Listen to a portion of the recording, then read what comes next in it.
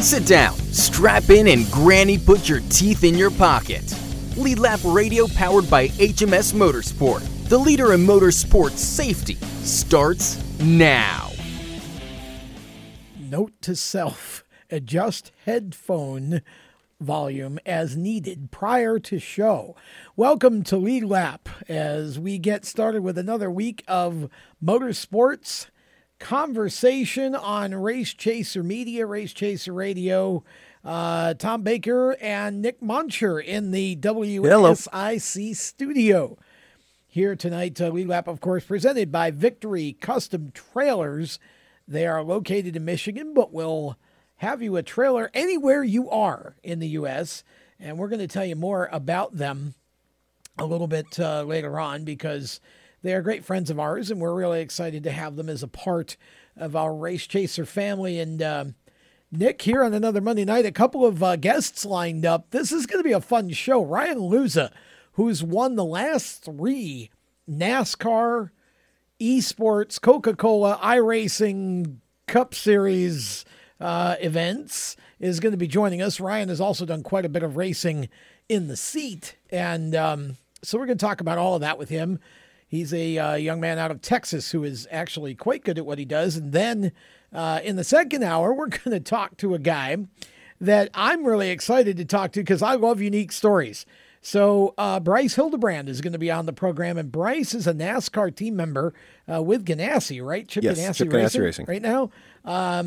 And he's also a breeder or a raiser of bulls. He started a bucking bull business, I guess you would call it. Checkered flag bucking bulls. Checkered flag bucking bulls, and this is an opportunity for him to raise bulls for professional bull riding. The PBR, yep. And so that's his second business. So we're going to talk. We're going to talk a lot of bull with Bryce in the second hour. We do that every week on the show, but yeah, we're excited about this because again, I love these unique stories, and it's going to be fun to talk to Bryce. Man, I don't even know how to start about where we are. I just got asked a little while ago, where do I think NASCAR will come back to? Is Charlotte going to happen? Is it not going to happen? What's going on? And honestly, I don't know. You watch Twitter and you hear things from your own sources, and I think tracks are all wanting the first race back, and some states are more or less cooperative. I don't get the feeling that Roy Cooper here in North Carolina is really much pro motorsports, to be honest. But we'll see how the lockdown works out. We're supposed to be done with that in 10 days on the 30th. But who knows? And the teams have got to be able to get back to work before they can race. Yes, they need to be made essential employees first, which there has been several North Carolina local government associations and members that have pleaded to the governor. I saw the state senators, Marcus Smith, the president and CEO of SMI, which owns Charlotte Motor Speedway, actually wrote a letter to the governor as well, asking that they, one, make NASCAR employees essential so they can come back in, even if it's in some sort of limited role, so they can start working on their cars again, and two, that Charlotte may race on the Memorial Day weekend. He did ask for fans to be there, which I don't foresee that happening, but I don't either. Hopefully we can at least get the 600 in on Memorial Day. And if that doesn't happen, you were talking before about how Darlington has kind of poised himself to maybe be the first race, which would have been All-Star Weekend. Well, and I don't know, again, I saw that somewhere on social media, and that's the other thing is everybody is hearing things, but you don't know how much to take as gospel. I saw it somewhere earlier. The Darlington thing was on Sports Business Journal. Okay, so Adam. That actually was, okay, because the source that I saw, I recognize him as a source, not one of the top sources, though, not like a Pocris or, an Adam Stern or whatever. And so I was going to mention Darlington, but mention it in a way that says, I saw something on social media about Darlington. South Carolina is still in lockdown. And they're in a lockdown longer than North Carolina.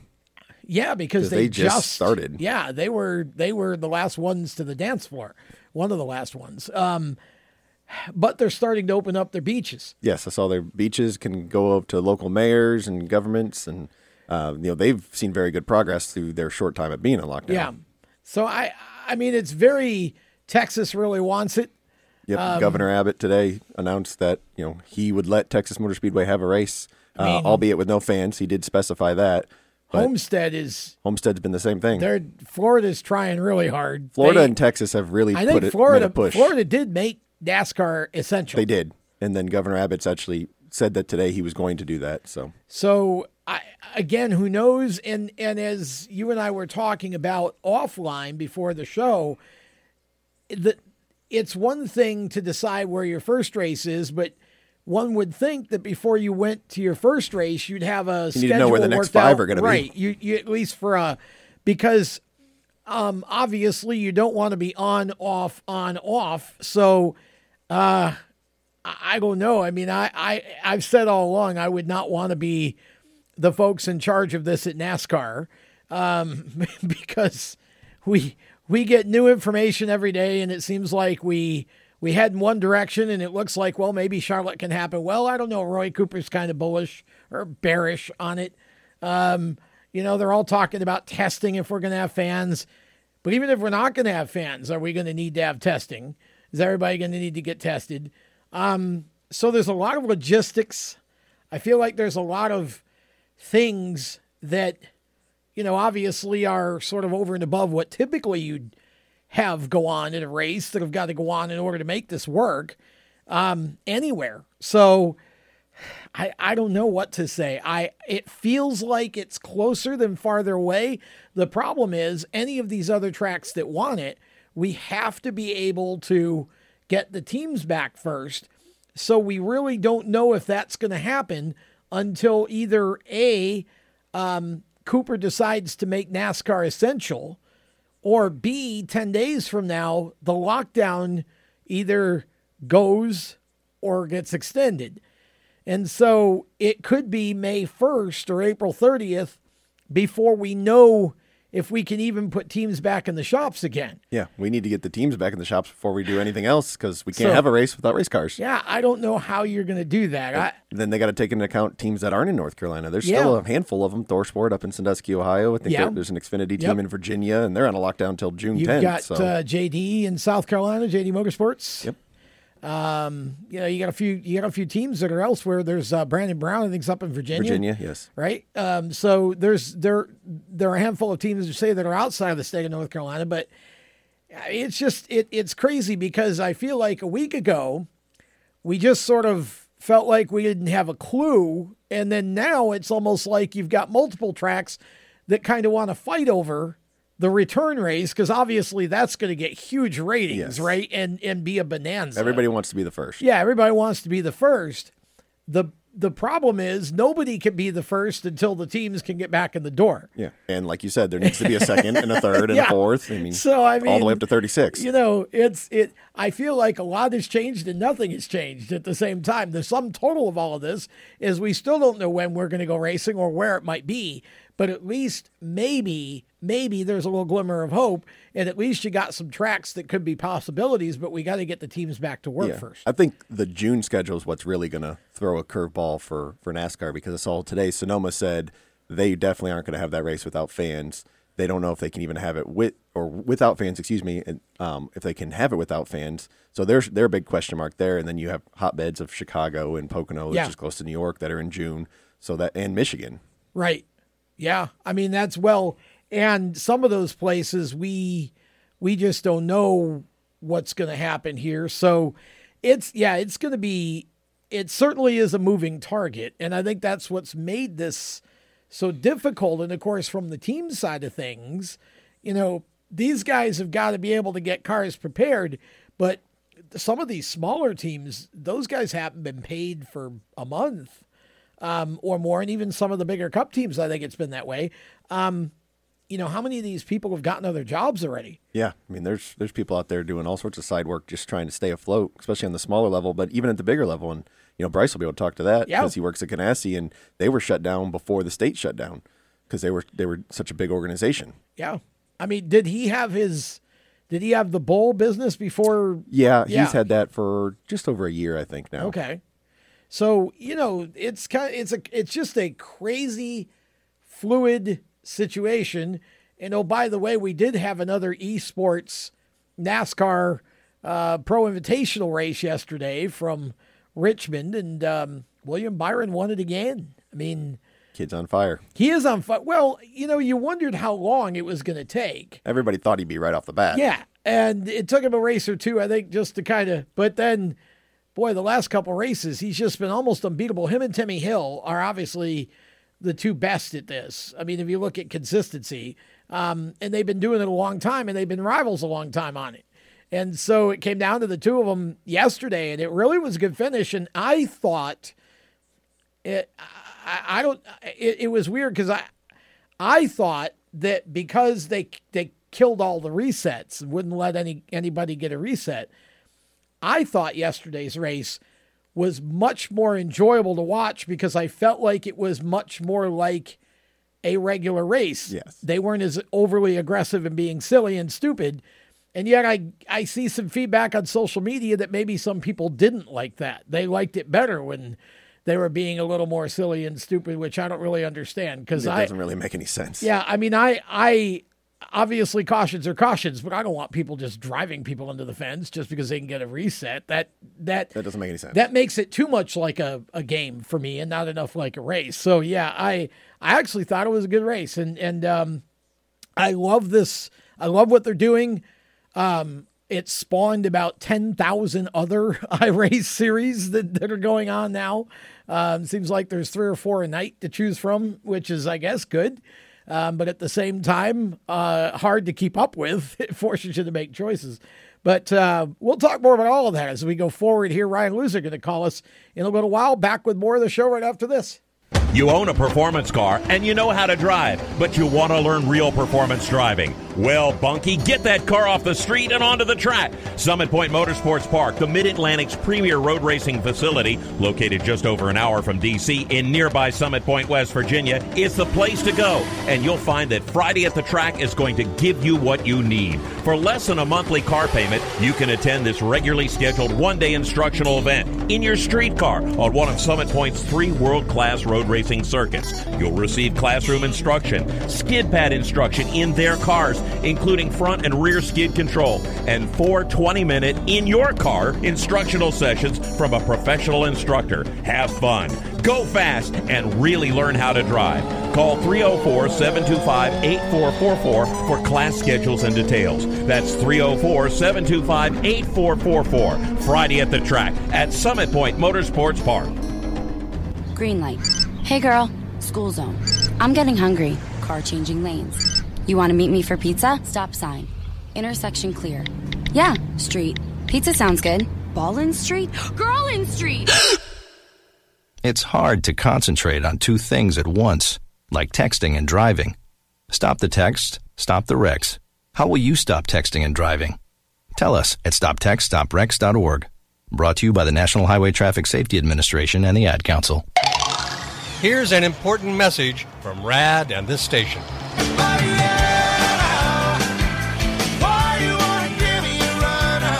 Hi, this is Bob Sheehan from Blues Traveler for RAD, recording artists against drunk driving. I like to party just as much as the next guy, maybe even more, but the one thing I won't do after I've had a few is get in the car and drive. Don't blow it. Always choose a designated driver. Remember, music lives, and so should you. Automotive technicians and auto service trainees, how would you like to work at the beach and perform for one of the best car care centers in the nation? Louis Meineke is now looking for skilled automotive technicians to join their award-winning team. If you're a gearhead that knows his or her stuff, or a young up-and-comer that has the motivation and drive to succeed, then you need to make this call today. 302-827-2054. Louis Meineke Car Care Center, located in beautiful Lewis, Delaware, offers a highly competitive compensation plan, great benefits, a flexible schedule, and did we mention that you're going to be working at the beach? Plus, there's a signing bonus for the right candidates. Technicians must be ASE certified and have a minimum of 6 years experience. Beginners advance at your own pace in one of several entry-level positions. But whatever you do, don't wait. These jobs will go fast. Call Tim at 302-827-2054. That's 302-827-2054. Louis Meineke Car Care Center. Rev up your career. Hi, this is Ross Chastain. You're listening to Race Chaser Radio. Now, back to the show. Ross has been a soccer ball ever since he's been in the new Pro Invitational iRacing deal on Sundays. He's just been kicked around like a soccer ball the last few races. Welcome back to Lead Lap as we continue on a Monday night. Want to tell you real quick just a little bit about Victory Custom Trailers before we bring Ryan Luza out here. Victory Custom Trailers is a trailer and coach dealership serving the Metamora, Michigan area, but they can get a trailer to anybody in the U.S. Being personally involved in the racing community allows Victory to fully understand the needs of their customers, but they're not just about racing. They can do any kind of trailer for any purpose. With over 200 coaches and trailers in stock, they are sure to have what you're looking for, and if you're looking for something more custom, they can assist in designing a trailer to fit your specifications. You can reach them at 810-678-2727, or just go to their website, victorycustomtrailers.com. You can design your own trailer right from the website. It is that kind of place. So give Chris Hedinger and his staff a call if you need anything with regards to any kind of a trailer for any reason. With that, we go to the Strutmasters, the suspension experts, Strutmasters hotline, and say hello to Flying Ryan Luza. Hello, Ryan. Hey, thanks for having me, guys. Hey, it's great to have you on the show.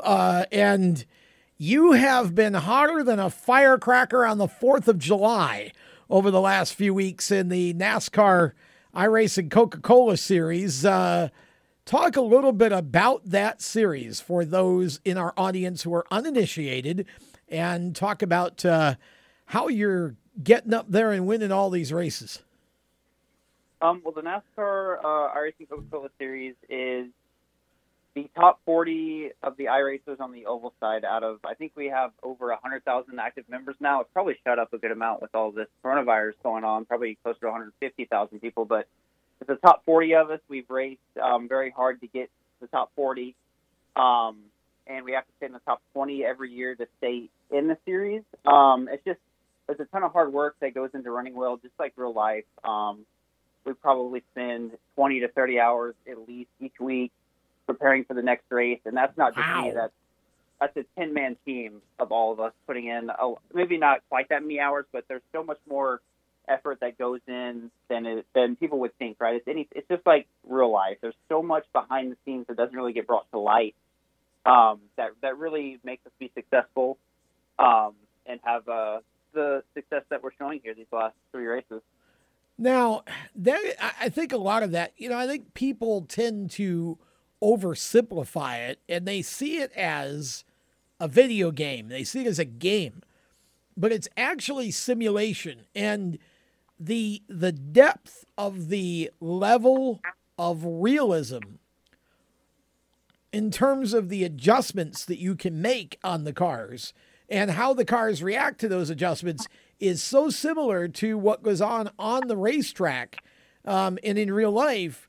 That's why you guys spend all of this test time working on setups and such going forward, right? I mean, I wanted to make that distinction because, like I said, I don't think people understand that you guys that are pro sim racers, just like any other professional esports gamer, if you will, it is still all those hours of time. And in your case, it's because of all of the things. iRacing's done a great job of building in a lot of the adjustments you could actually make on the real cars, and so it's still the same process of testing and such.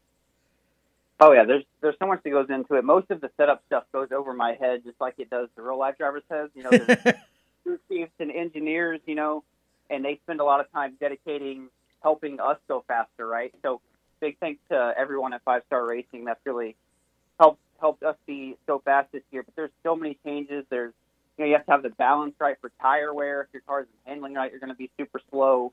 You have to have the speed in the setup. You have to, it's crazy. We've already I've turned over 1,000 laps in preparation for Dover already, and we're still over a week out.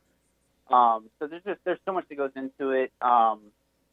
Driver makes a difference. We're having to save tires a lot with this new tire model that we have this year. So it's back in the driver's hands, but setups are still very important. There's just so much that goes into it.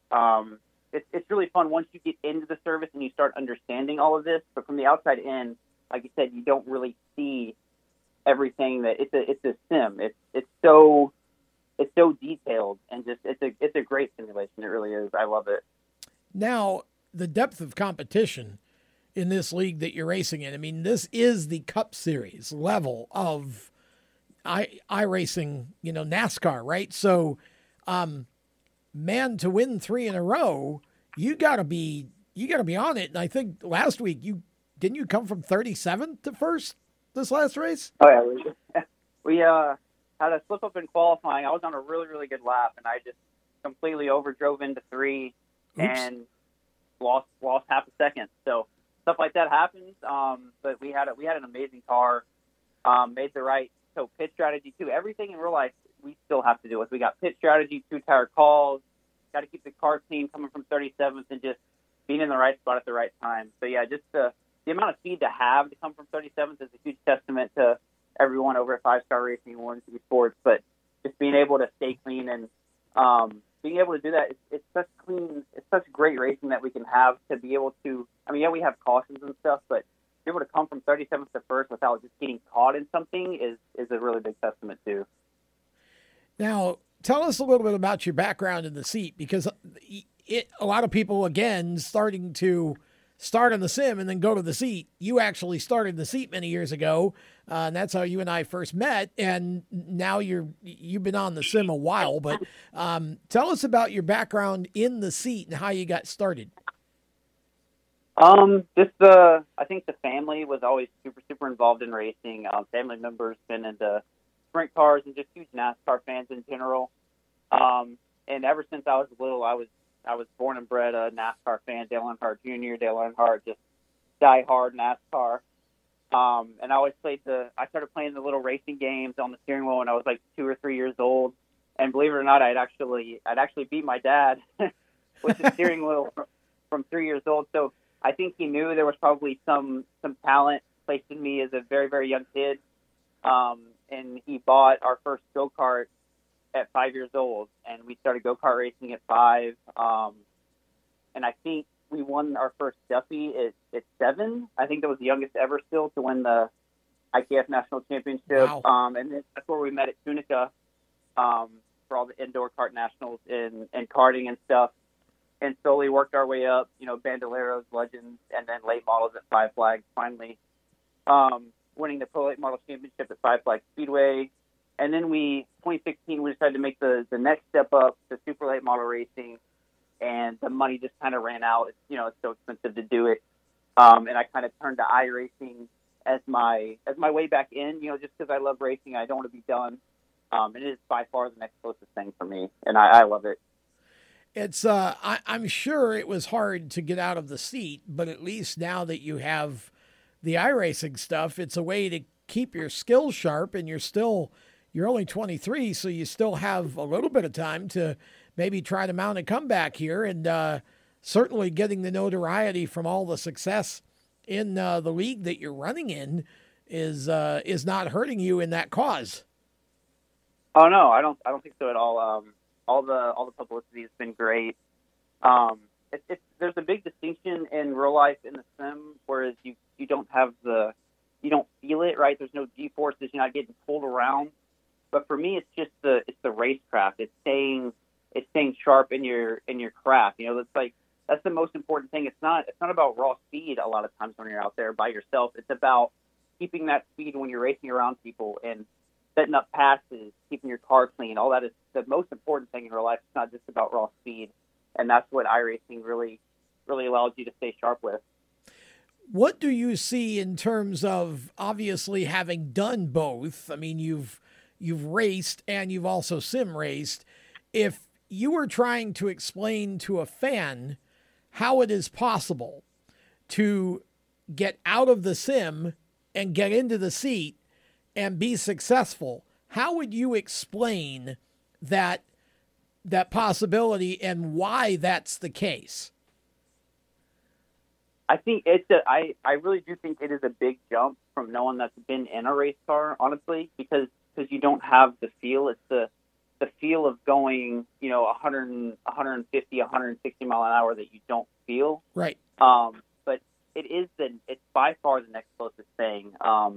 If you were to take someone with zero racing experience ever, throw them in a race car, and you take a person who's been on iRacing for 10 years and throw them in a race car, I guarantee you the person that came from iRacing is going to be miles and above faster than anyone without that experience. It's irreplaceable. Sure. Yeah. And we saw, obviously William Byron's the poster child. And now that we're back, now that NASCAR is sim racing, we can see the results of that because he's drivers like he and Timmy Hill who really have spent lots and lots and lots of time on the sim.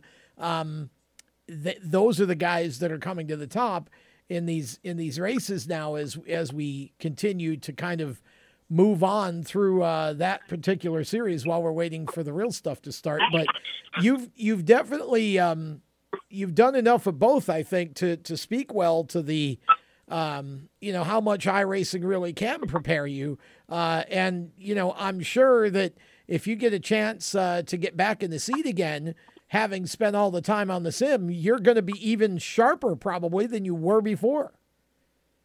Oh yeah, no doubt about it. I just feel like iRacing is, we know how expensive the real racing is, and I'm not knocking it or anything, but iRacing it's so much, it's monumentally cheaper than going racing in a real car, and it's so close to the real product, right? It's so close to the actual racing experience that you get for so much less, fractions of the cost, and that's what I really love about it. I can sit in my room and I can race as much as I want. There's no, one race every month or one race every 2 weeks. You can race every single day, and it's great. We will step aside here for a moment. Hang on, Ryan. We'll bring you back on the track right around the turn. Back with more of the show after this.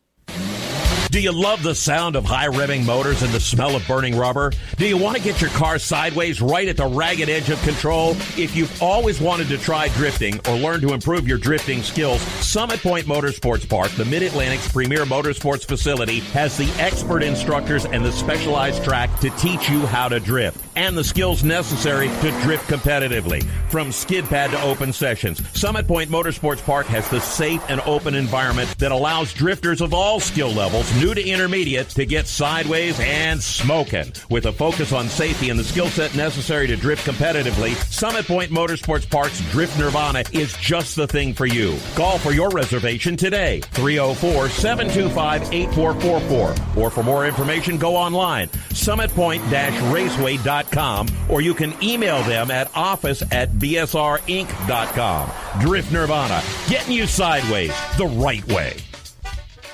HMS Motorsport is the leader in motorsport safety. HMS serves a majority of NASCAR, IndyCar, and IMSA WeatherTech teams, as well as countless SCCA and club-level racers and driving enthusiasts throughout North America.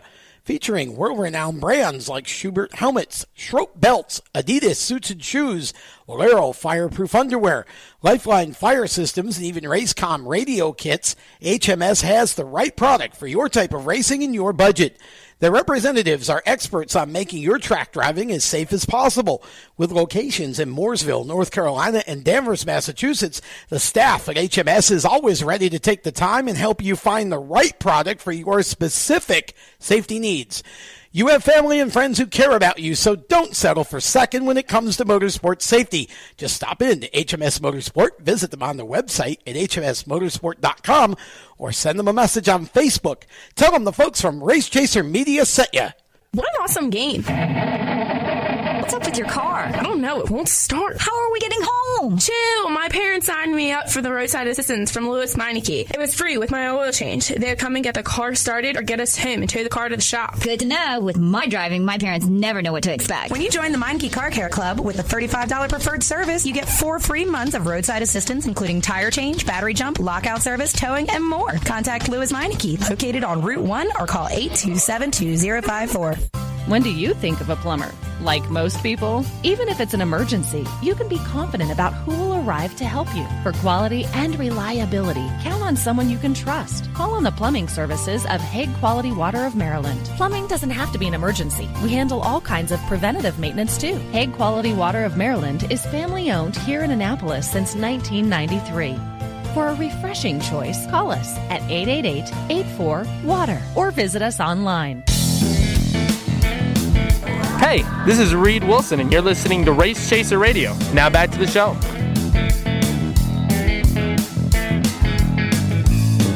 Welcome back. Lead Lap continues here on, we're broadcasting live on the Performance Motorsports Network, PMN radio app, and also on WSIC Daystar 25.2 in Charlotte. That is over-the-air TV. And, of course, the show is available the day after. So tomorrow, which would be Tuesday in this case, the show will be available on demand anywhere, basically, where you get podcasts. Just search Race Chaser Radio.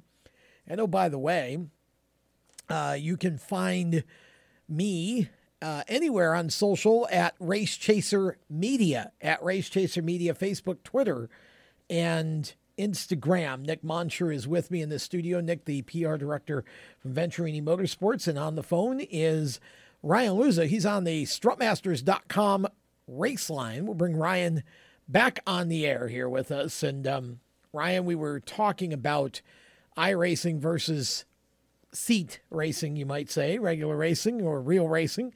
Talked about a little bit about your background.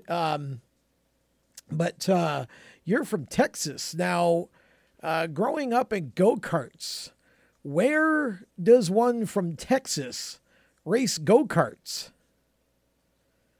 We had a couple local tracks. We had a track in Waller, Texas, and Huffman, Texas. But really, I mean, we traveled a lot. We went to Daytona for the kart nationals there, Tunica, Batesville, the stuff on the East Coast, the IKF and WKA championship. So I think most of our stuff was driving around. I think we had one trip. It was absolutely crazy. We went from Houston to North Carolina for nationals, and then we went up to Pipestone, Minnesota for the IKF nationals, and then back from Pipestone to Houston. So I don't think many people have done anything like that. But that was a really fun trip and experience for sure. But yeah, not a ton of stuff here in Texas to do. So we did a lot of traveling, that's for sure. Now, Ryan, I've done the trip from Charlotte, North Carolina to Minneapolis, and it's like 23 hours. So I can't imagine how long it took you guys to drive from Minnesota all the way back to Houston. Oh yeah, it was scary. I remember going up through the mountains. I think my dad said we're never going to do that again. But in our motorhome towing the trailer, we were doing like 10 mile an hour full throttle up the mountains trying to tow it. So I hated them for waking me up during that, but it was a cool experience. But yeah, it was crazy.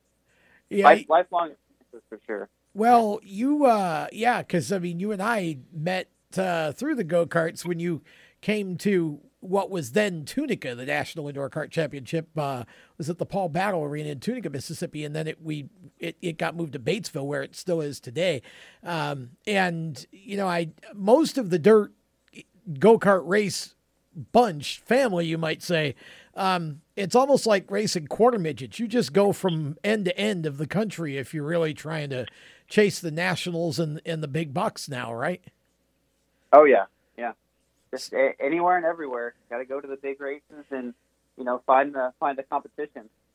Where did you race late models? I mean, you said you won the which I'm glad because I have my note sheet with you in front of me here, and I had forgotten to put that down, that you won the championship at Five Flags. But besides Five Flags, where did you race the late model? I want to say it was mainly just Five Flags. We made that trip to Pensacola a lot. There were a couple doubleheader weekends, I believe, in Mobile. So we raced in Mobile. We raced at Five Flags.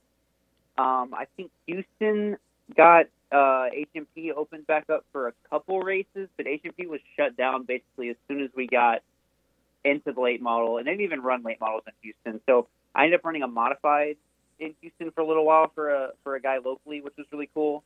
But as far as late models, it was just Five Flags. We made that trip down, you know. Wow. once in a couple weeks and raced there with with all the guys at Five Flags. Needed a second home there in Florida, right there on the line, so you could race there. Yes, sir. I mean, we made a lot of friends. I ended up staying with people there for weekends and stuff, so that was really cool. But yeah, everything's East Coast, as we know. So it's pretty tough for us being Texas-based. Well, okay, so now you get up into the late models, and now you're kind of at the crossroads, right? You said money kind of ran out, and you just hadn't been able to go any farther. Your goal, obviously, was NASCAR. Is that still something that you're trying to pursue, and is the sim just kind of a way to keep your name out there somehow? I want to say, honestly, I put it on the back burner, and I got a technician degree, in pest control. So I kind of put it on the back burner for now. And then with the way iRacing has been just kind of exploding this past, year or two, it's like, oh, wait, this can be an opportunity. So now it kind of, I think it's rekindled a bit, and I'm really seeing like, oh, maybe there's a shot, and I definitely don't want to waste it. So now it's kind of like, the fire is lit back under me. And I'm just going to be doing everything I can to show the talent that I have. I want to put it out there. I want to keep winning and doing well. And hopefully this can somehow lead to some type of shot in real life, because I know I can do it. I just need the opportunity. What group are you working with for your Coca-Cola series? So I got drafted by Williams Esports is my team, as far as the series is concerned. And then we have a bigger kind of team through just iRacing that's not really shown on the broadcast, which is called 5-Star Racing. So we have like 3 teammates in the series with me, so we all work together, for mutual benefit, of course, just like in real life. It's a huge team effort. There's 4 of us in the series, and I want to say there's probably 15 or so of us on the team, just working together, trying to stay quick and win these races on Tuesday night. Now, you said you were drafted by William. How much, do you go back and forth with him on your day-to-day, week-to-week races, being part of his organization? Not too much. Oh, did I say William? I meant Williams, it's the F1 team. Oh, okay. So, I stay in contact with them. They do some pretty cool promotional stuff. I send them the replays, and they'll make nice recaps and stuff.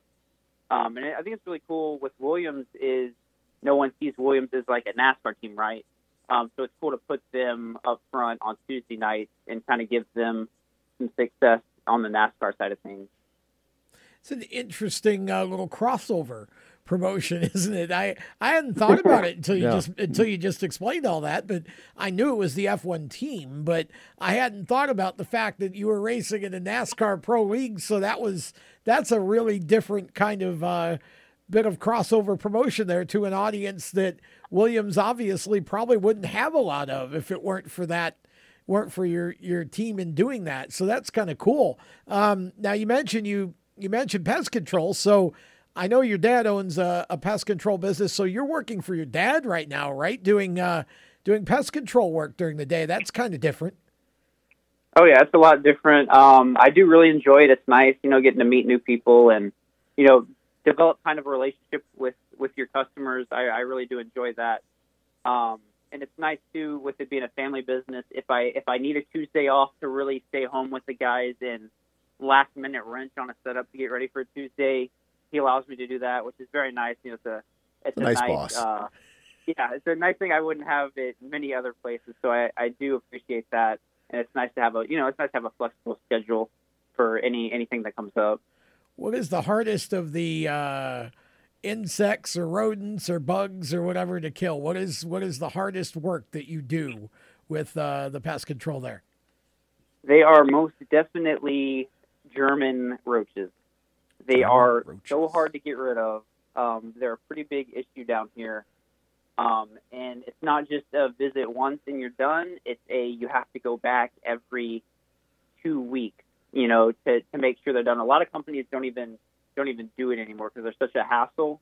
So as far as like getting rid of the bug, it's definitely German roaches. And then like the hardest work is definitely termite jobs, because you have to you have to dig a trench around the entire perimeter of the house, which definitely gets pretty physically taxing. Wow. Yeah, so termite jobs are pretty tough work, especially in Houston with, the 100-degree heat in the summer, and that's when termites are active. So termite jobs are very, very tough for sure. Interesting. Well, that's, it's a different kind of a profession, but it's certainly one that's going to be in demand always. I mean, that's not, it is, I would think, it is kind of one of those recession-proof industries because... Always got to get rid of the bugs. Yeah, bugs don't worry about whether there's a recession going on. Next time you're up in North Carolina, I got a crazy carpenter bee infestation you can help me out with, too. Yeah, especially with all this coronavirus going on, there's so many more people home. They're like, oh, man, we got bugs, and we've just been incredibly busy. They're home all day, and they're like, oh, no, I haven't seen this, and we've just been really, really busy. So, yeah, definitely recession-proof, especially in Houston with the heat. The bugs are always trying to get inside, so it's definitely a good business to be into. How warm is it down there now? I mean, are you guys into the 80s yet, or what are the temperatures? Oh yeah, like? All right. Oh yeah, it's 85 right now. I think we've already had a 90-degree day. I have a window unit in my room just to keep it cool in here, so it definitely gets hot very, very quick. Could have done it from outside and got a tan while you were talking on the show here. Yeah. So I know that you want to give some shout-outs and some thanks to some folks who've helped you along the way, and I'm going to make sure that I'll give you some time to do that. So we're going to do that right now before we let you go. Have at it, man. All right. Well, first of all, I want to thanks to y'all for having me on the show. I really do appreciate it. Big thanks to my dad, first and foremost. Without him, I wouldn't have had any of this racing experience. So thanks to my dad and family for everything that they've done for me. All the support, they continue to dump support in what I'm doing. Williams Esports, of course, for backing me. All the sponsors, Fanatic, BenQ, Chill Blast, everyone that's along that side of things. iRacing, of course, and everything they've done. iRacing with NASCAR to really push this esports side is really beneficial to every one of us that have put in so much time to iRacing and trying to make it sustainable for us and an opportunity in real life. So thanks to everyone at NASCAR iRacing. I just can't wait to see where things continue to go this year and next year. Well, we're looking forward to staying in touch here, and it took us a while to get you on, but don't be a stranger. Come back, and if you're up in North Carolina, pop in the studio. We'll do some TV together. So good luck the rest of the way in the series. Get you some more wins. Yes, sir. Thank you very much. That's Ryan Luza. We're going to step aside. Back with more of the show in a moment. Everywhere you go, you hear it, and you see it. It's coming at you through your phone, your tablet, and your computer. It's broadcast from your favorite radio station, TV networks, and cable companies. It's in the stadiums, the arenas, the ballparks. It screams for your attention at the mall. It's interactive on Main Street. It's even coming at you from the gas pump at the nearby convenience store. What is it? It's digital content. It's digital content. It's digital content. Somebody has to create it. Somebody has to manage it. So whether your dream is to write it, design it, create it, call it, produce it, voice it, host it, light it, shoot it, switch it, record it, color correct it, edit it, code it, repurpose it, tweet it, blog it, post it, compress it, upload it, replay it, or make sure it gets to where it's got to go when it's got to get there in the format it's got to be in, you need to attend Carolina School of Broadcasting. The skills you will learn, the experience you will get, and the connections you will make at Carolina School of Broadcasting will open the doors to the career you want in digital content creation and digital content management. Call or come by today. Click csbradiotv.edu. Everyone knows Strutmasters is the suspension experts for luxury vehicles, and now we offer motorcycle products. Introducing Easy Rider Complete Motorcycle Air Suspension, brought to you by Strutmasters.com. You can raise and lower your bike with the flip of a switch. Take those long rides with the ultimate comfort of Easy Rider Air Shocks. They're backed by Strutmasters, and you won't believe the low price. Check out Easy Rider Motorcycle Air Suspension at Strutmasters.com. Parents, your son or daughter has had their license for a while now, but you want to make sure they're prepared for any situation they may face on the road. High school driver's ed doesn't teach them to drive defensively. They need to be prepared for any highway emergency. For less than a month's insurance, and a whole lot less, BSR instructors at Summit Point Motorsports Park in nearby Summit Point, West Virginia, will teach your son or daughter how to respond instantly and positively to unexpected situations on the road. BSR's specialized accident avoidance training teaches swerve to avoid maneuvers at highway speed, ocular driving, which focuses driving attention on ways to avoid accidents, vehicle dynamics and feedback, skid control, and skid recovery, threshold braking on straights and progressive braking on curves, and off-road recovery techniques. This is stuff driver's ed simply doesn't teach. So call BSR today, 304-725-8444. Give your kid the skill set needed to drive safely and responsibly on the highway. That's 304-725-8444. This is a test to find out if you know it all when it comes to children. Name one of the leading killers of U.S. children age 1 to 13. What's the best way to protect children in a car crash? At what age and size should a child start using a booster seat? Don't assume you know it all when it comes to car seats for your child. Go to safercar.gov/the-right-seat and know for sure. Brought to you by the National Highway Traffic Safety Administration and the Ad Council. Hi, I'm Jesse Love, and you're listening to Race Chaser Radio. Now back to the show.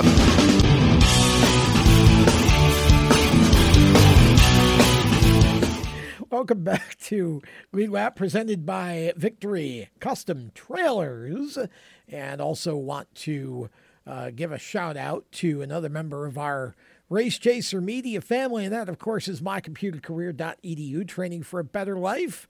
You can train to be an IT specialist in as little as 4 months, just a few times a week online, or going to one of their 7 campuses around the country. And we encourage you to take a look at that if you are looking for a changing career, or maybe just coming out of high school or college and you want your first career. IT is a growing field. There are over 2 million jobs unfilled right now in this country in that industry, and it's only going to keep growing. So you always want to be ahead of the curve a little bit. You want to have skills that are in demand, where the demand exceeds the supply of qualified employees, and there is a good example right there. So mycomputercareer.edu.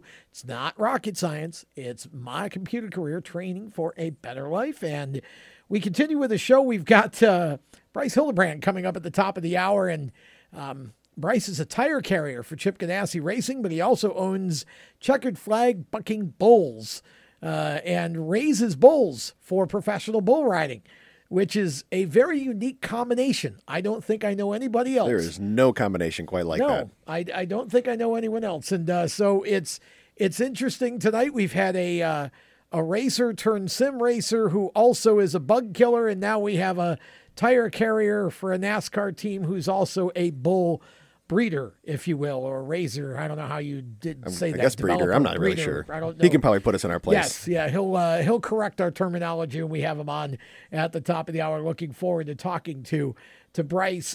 We look at this whole situation that's going on, and for those of you watching us on WSIC TV that see me keep looking at my screen, it's because these days I feel compelled to keep an eye on Twitter, because you just never know when the next announcement's going to be coming about some new track in the mix for the first show back, or an update on NASCAR's situation. You talked to me about a Jim Utter tweet that happened during the break. I was trying to find it, and I must not have scrolled down far enough, but it said something to the, well, I'll let you interpret it because you read it. It said that NASCAR, long-term tenured NASCAR and ISC employees were being asked if they would like early retirement with a buyout option. And that's those with 10 or more years in the company. Do I remember that you added that or no? No, that was just, he just said long-term tenure. Long-term, tenured. Tenured. Okay, tenured. Long-term tenured employees are being offered a buyout option. Yes. Very interesting. It is interesting. We've talked for a while about the fact that NASCAR, we know that eventually NASCAR is going to be for sale. And I say that because NASCAR has been evaluating the company for the last year or two. They took it private, ISC, and combined their two companies, just as SMI did with their financial end.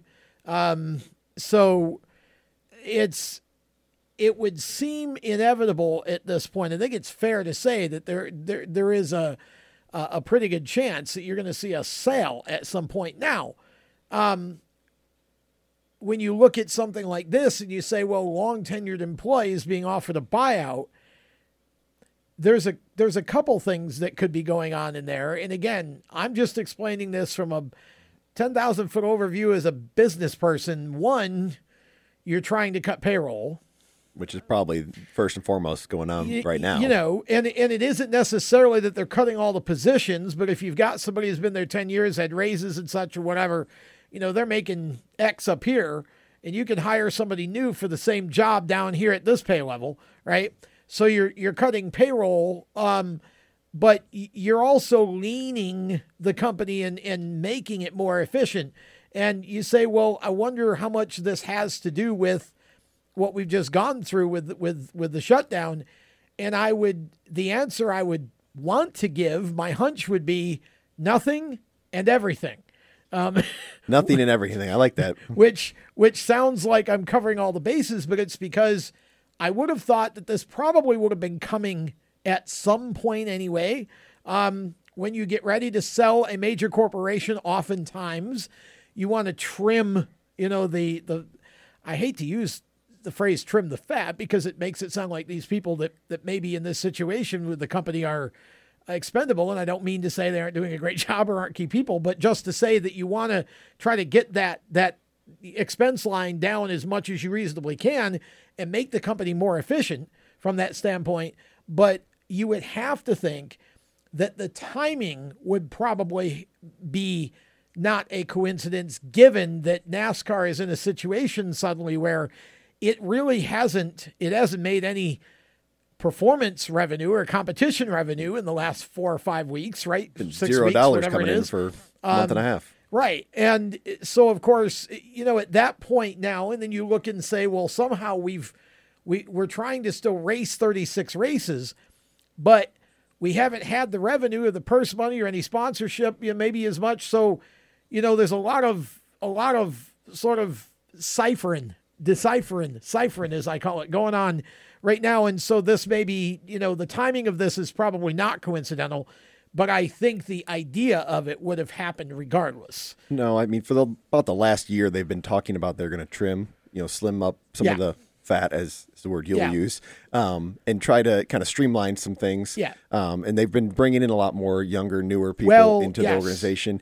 But I have heard as of last, like you just said, they haven't brought any money. So I think that's kind of amped up, some of their more non-essential people that they don't need to keep around. And, like Jim's tweet, there may have been some people that were going to stay that maybe they can buy out and be cheaper, and it will help keep, 10 or 15 lower level guys. I heard that they were doing the same thing at Iowa Speedway, which they actually owned. That was not part of the ISC merger, and Racing Electronics, which was part of the ISC merger.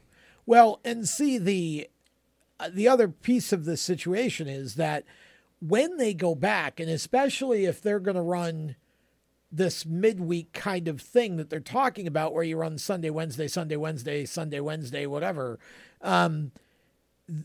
it isn't that they're not going to need staff. They're going to probably, at least temporarily, hire more staff. Yes, they'll probably have to bulk up. You're hoping, I think, maybe that you can free up some of that, that money to put toward that, because they're going to need some extra hands in certain places, I would imagine, to pull the logistics off, because it's going to be crazy. I'm sure a lot of it, they're doing some future forecasting, just trying to see, hey, June, July, August are going to be chaotic. It's a lot bigger of a deal right now, what's happening in our sport in general, than what a lot of people realize. It isn't just as simple as everything just kind of stops and everybody goes home for a month and takes a vacation and hangs out with the family, and it just sort of picks back up whenever it does. Not only do we have all of the scheduling logistics, but, you've got teams that have been without payroll for a while, and it's a very complicated NASCAR. I don't think people realize how big and deep NASCAR itself is, how many different divisions of NASCAR there are in terms of departments, and and just the depth and the width of the NASCAR organization. And so it really does when something like this happens, it's no different than any other major corporation. And in fact, being in the entertainment business, if you're not going to bring fans in for the first X number of races, if that's what happens, then again, the tracks are losing that revenue, because unlike a short track, which may currently not have a pay-per-view model, but could go and start one. So in other words, they can still recoup some of that money. NASCAR already has a TV package. So they can't suddenly go, well, there's no fans, now we got to charge for the broadcast. Exactly. So, but they do get guaranteed cup money for those races when they are broadcast, and some of that does go to the tracks. Correct. But it's still a net loss, and you're losing all the concession income and whatever else, apparel. Merchandise, yeah. Yeah. It's gonna be... So, I mean, there's a lot of everybody within NASCAR and with the teams, everybody right now is looking at, okay, what is going to be, how's it going to look when we restart again? And how can we say, okay, we're going to lose money over here. How can we find some way to make some of that back? And so there's just a lot of stuff. It's really, really crazy. And in a lot of the short tracks, I mean, my home track in New York, the Oswego Speedway, had 2 races scheduled in May, the last 2 weekends. They postponed those. Their season's short as it is. It only goes to Labor Day. So, even the short tracks now are getting really hit hard by this. And the longer some of these states stay on lockdown, the tracks can't even, I mean, right now the Speedway office at Oswego's closed. You can't, there's just, it's not essential. So you can't go. So it's really been a crazy time here, man. And it just, as we talked about at the top of the show, it just keeps getting more and more insane. And more. I saw Kenny Wallace tweeted today saying that a lot of dirt track owners were calling him up asking what to do, because if they can't have fans, how are they going to use these, the fan money to what have did he say? There was about the big money races and how they were going to do that if they couldn't have fans or they couldn't get their sponsorships in place because they couldn't do all the races. A lot of those races rely on those really big money purse races to get everybody in. And what was Kenny's suggestion? He just suggested that he was going to open kind of like a forum with them all and talk to them and be willing to help them. Yeah. In typical Kenny Wallace fashion, he's willing to help all those guys, and that's good to see. Kenny is absolutely one of the finest individuals you'll ever meet in the sport. He tells it like it is, but he's just, he is a great ambassador, not just for NASCAR, but for dirt track and racing in general. We're going to step aside. When we come back, we hope to have Bryce Hildebrand, and we're going to shoot the bull. No, we're not going to shoot the bull. We're going to talk bull, and we're going to talk about tires and all kinds of things. So stick with us. It's going to get interesting in our second hour. Be right back. When do you think of a plumber?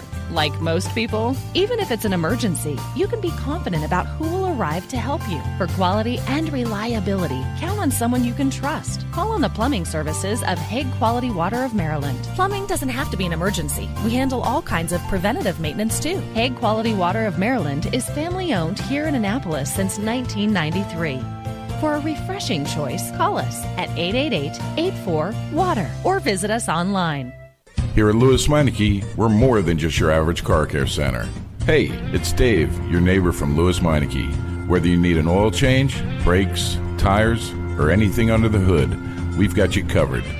Take advantage of our free check engine light service as well. Yes, free.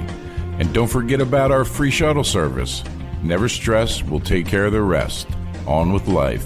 Give us a call at Lewis Meineke, 302-827-2054. Is your job sucking the life out of you? Wake up. You can do something else. Information technology. I know what you're thinking, but I'm not a math and science person. No problem and no excuses, because it's not rocket science. It's My Computer Career. Go to mycomputercareer.edu and take the free career evaluation today. You could start your new life as an IT pro in as little as 4 months. mycomputercareer.edu. That's mycomputercareer.edu. Do you love the sound of high-revving motors and the smell of burning rubber? Do you want to get your car sideways right at the ragged edge of control? If you've always wanted to try drifting or learn to improve your drifting skills, Summit Point Motorsports Park, the Mid-Atlantic's premier motorsports facility, has the expert instructors and the specialized track to teach you how to drift. and the skills necessary to drift competitively. From skid pad to open sessions, Summit Point Motorsports Park has the safe and open environment that allows drifters of all skill levels, new to intermediate, to get sideways and smoking. With a focus on safety and the skill set necessary to drift competitively, Summit Point Motorsports Park's Drift Nirvana is just the thing for you. Call for your reservation today, 304-725-8444. Or for more information, go online, summitpoint-raceway.com, or you can email them at office@bsrinc.com. Drift Nirvana, getting you sideways the right way. If you own a gun, you have a full-time responsibility. When you aren't using it, be sure it can't get into the hands of curious children, troubled teenagers, a thief, or anyone else who might misuse it. Your family, friends, and neighbors are all counting on you. Remember, always, lock it up. For more information on firearms storage safety, visit ncpc.org. This message brought to you by the National Crime Prevention Council, the Bureau of Justice Assistance, and the Ad Council. Hi, this is Ty Ankrum, and you're listening to the Race Chaser Radio. Now back to the show.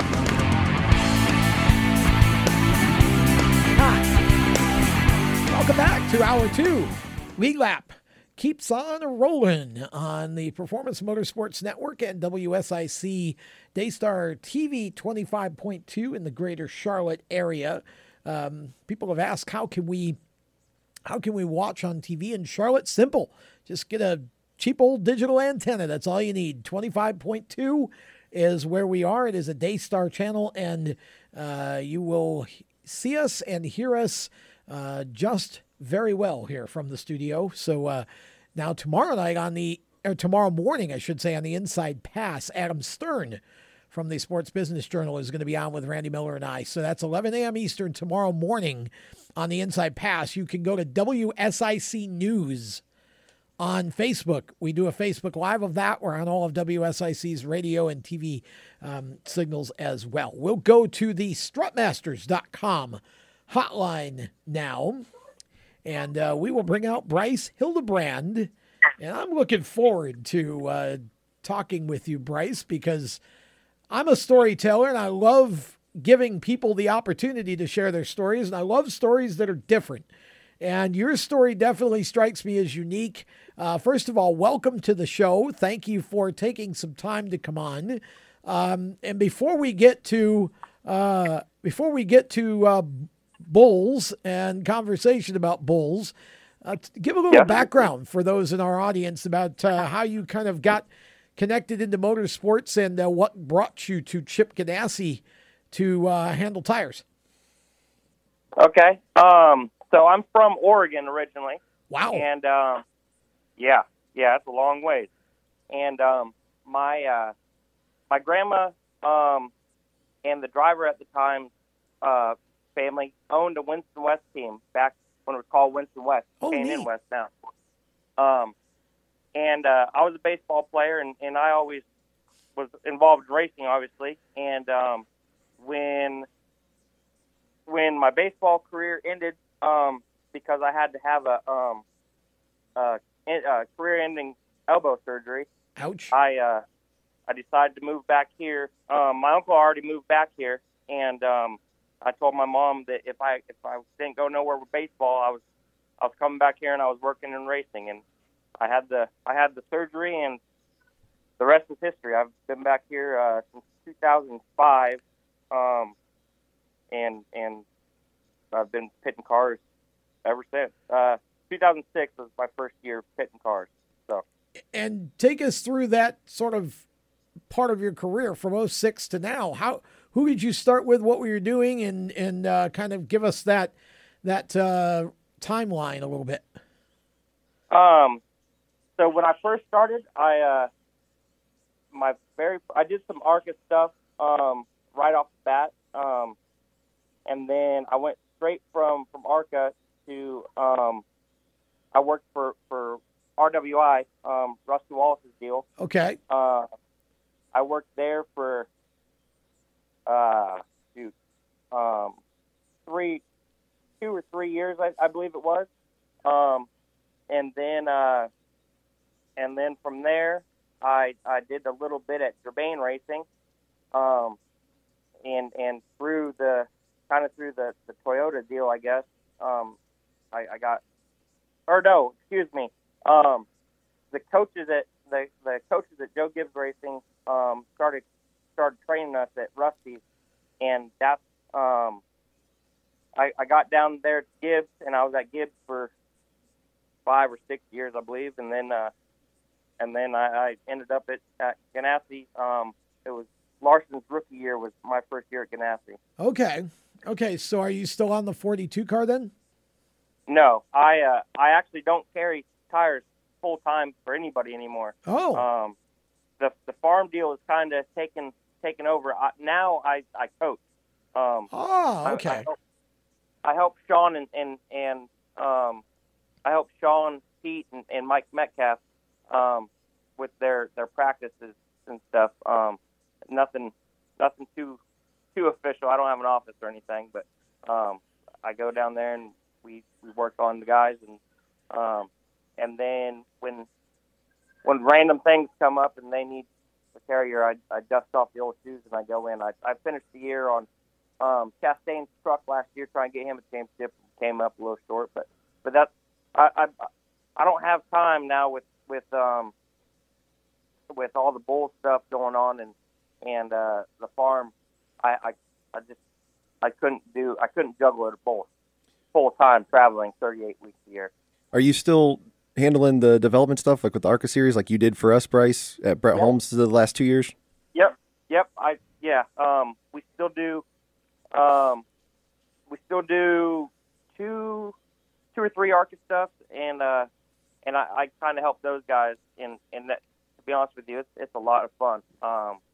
It's fun to get fresh faces in there that are really excited about doing it still, and it's brought a whole new life to it. Actually, probably 2 or 3 years ago, before I started doing that part of it, it was getting it turned into a big job. But now it's back fun again, and doing the developmental, traveling with the developmental kids and stuff. It's a lot of fun. It just brought a whole new life to it. Yeah, for those who are listening that may not realize, NASCAR teams, especially the high-level Cup teams, they have what they call development teams. Roush has it, Ganassi has it, Hendrick has it, and basically those guys are all backup Cup guys, backup Xfinity guys, and they do ARCA deals full-time, truck deals full-time, and that was kind of what you were in charge of at Ganassi and did their ARCA program and their truck program. Yep. Yeah. We we all had everybody, like you said, everybody has developmental crews, and you can practice those guys until they're blue in the face every day of the week. But really, what gets the guys better are those race reps. So we use the ARCA series, the lower level series ARCA truck to get those guys meaningful reps.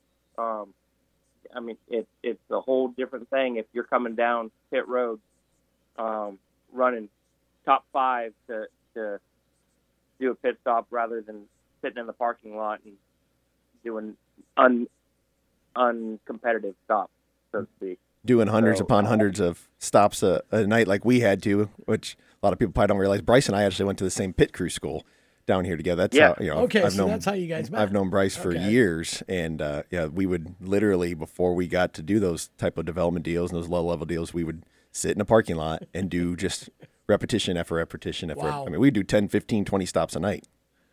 In freezing cold weather, man. I remember how cold it was back then. Yeah, it wouldn't matter. I mean, if it was a light mist or snow, we were doing it. Unless it was a downpour, we were doing it. These guys now, I mean, they got it kind of made that the developmental guys through the big Cup teams have it made with how easy they have it compared to how it was back then. A lot of them have indoor places and overhangs to practice under with heaters and everything, so they can practice in the off season. Yeah, it's crazy. I mean, you'd do a stop and run back and find the closest heater to try to warm your hands up because you had about 3 minutes before you had another stop. Wow. And those guys now, I mean, they have it easy.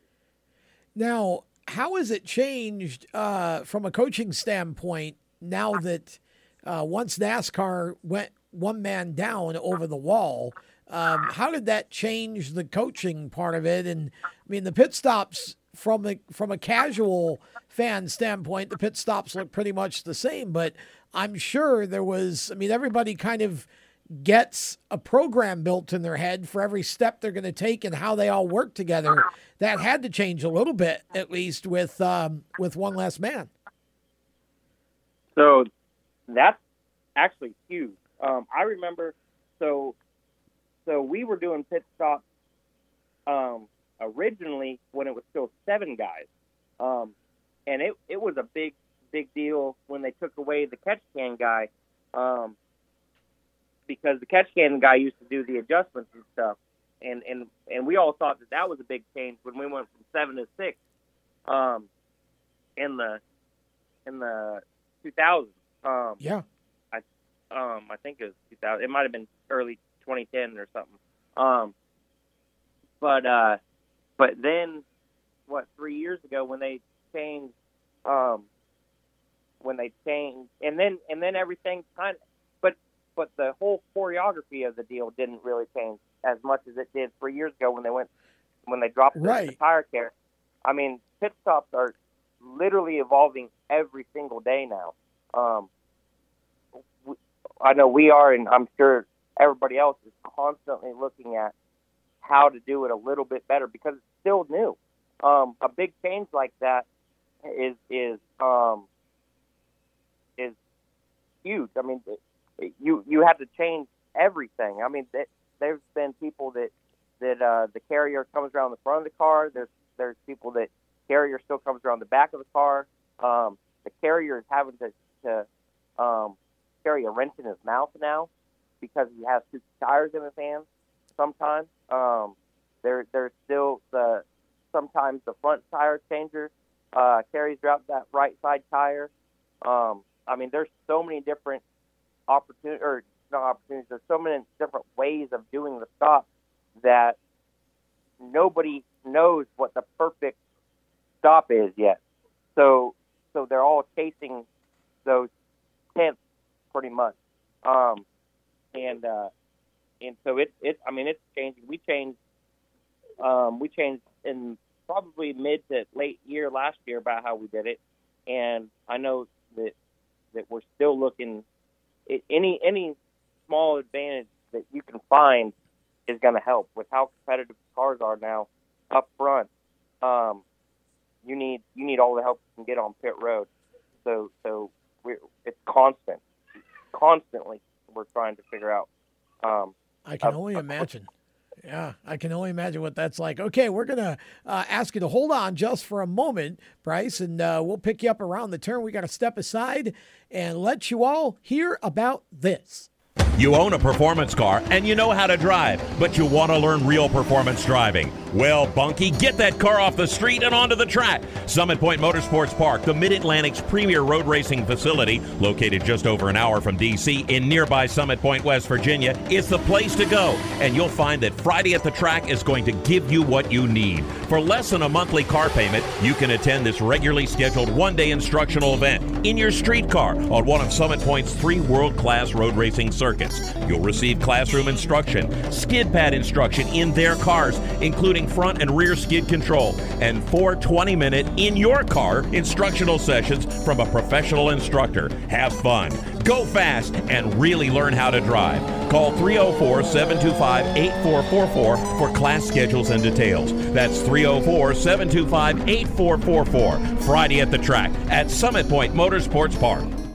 Motorsports Sales Professionals. Performance Motorsports is looking to build a team of experienced media sales professionals to represent our programming to the industry's top companies, magazines, and racing series. If you have motorsports sales or marketing experience, know how to work with agencies, understand social media, and are incredibly creative when it comes to working with clients and promotions, then we want to hear from you. Top performers are richly rewarded. Your imagination is the only limit here. Call 717-749-0444. That's 717-749-0444, or email us at scorpionradiogroup@gmail.com. You want to ask for Sue. Is your job sucking the life out of you? Wake up. You can do something else. Information technology.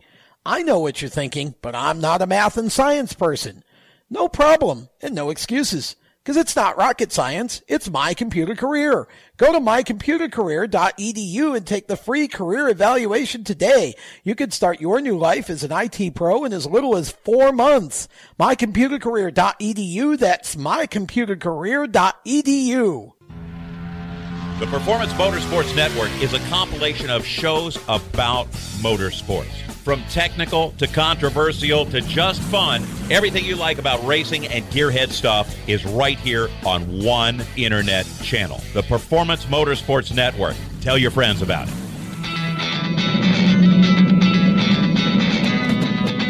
Hi, I'm Reed Sorensen. Racing has been a part of me and my family for as long as I can remember. I had to make tough choices early on to get to the top. It took hard work and dedication, but it's those tough choices that help me prepare for challenges I would face as a cup driver. Make the right choices today and be ready for the challenges tomorrow. This message is brought to you by the U.S. Air Force.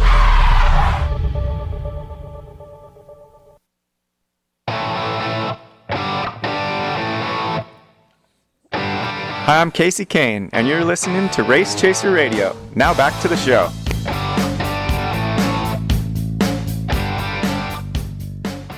Welcome back to the WSIC studios in Statesville, North Carolina. We are just hanging out, and this is the Lead Lap Show. We're talking motorsports as the first of 5 shows that Race Chaser Media does over the course of 4 days. 2 of them are podcasts. We'll tell you more about that in a moment and who's coming up on the shows this week. But right now we're going to go back to the strutmasters.com phone line and speak with Bryce Hildebrand. And Bryce, we've been talking about your work in the sport and that has evolved from tires into basically a pit coach, I guess it would be called, right? But yeah. You started another business a while back, and I want to talk about this. First of all, your business is Checkered Flag Bucking Bulls, correct? Yep. How does one who is in NASCAR and is from Oregon kind of randomly decide, hey, I think I'm going to start a business growing bulls? Yeah. So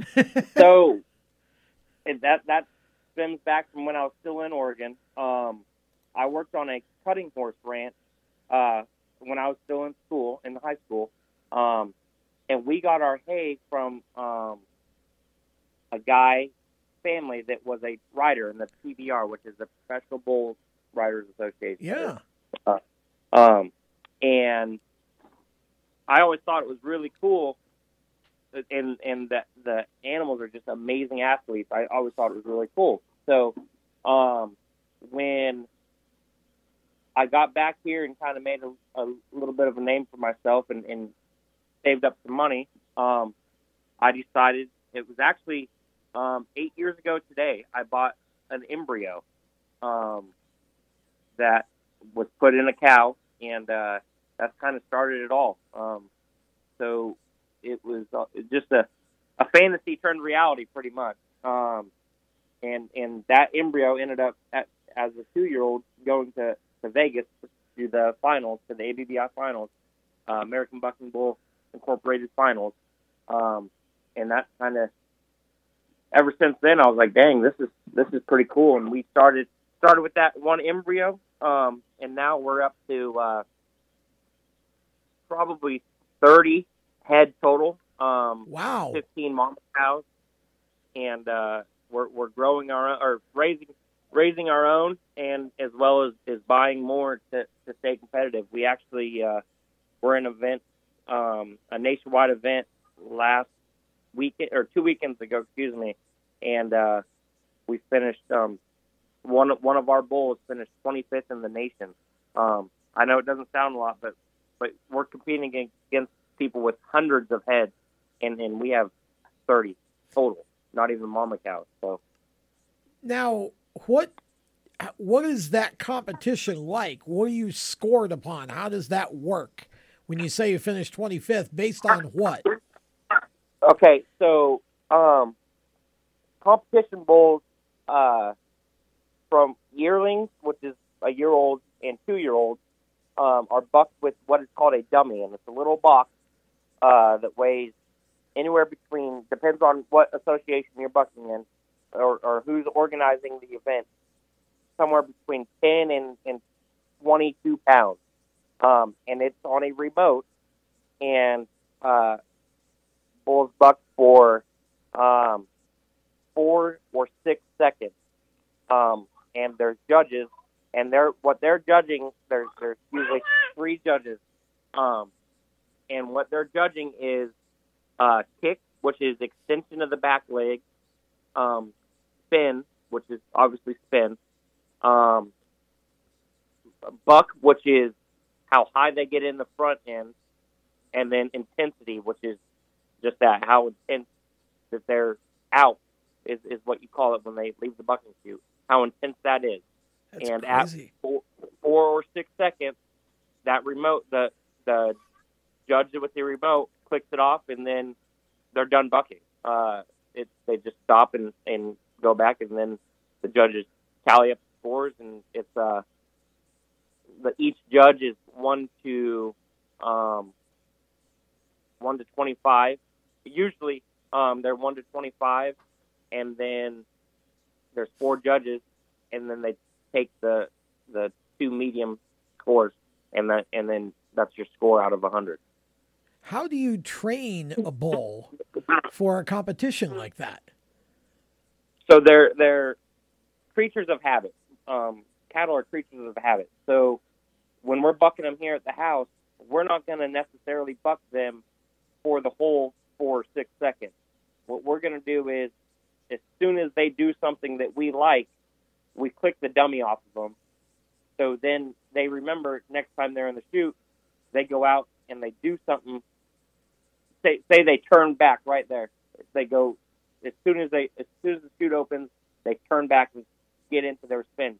You want to click the dummy off, so then the next time they're bucking, they're like, hey, last time I did it, I turned back right there. Where vice versa, if they don't turn back right there, you leave it on them until they finally do turn.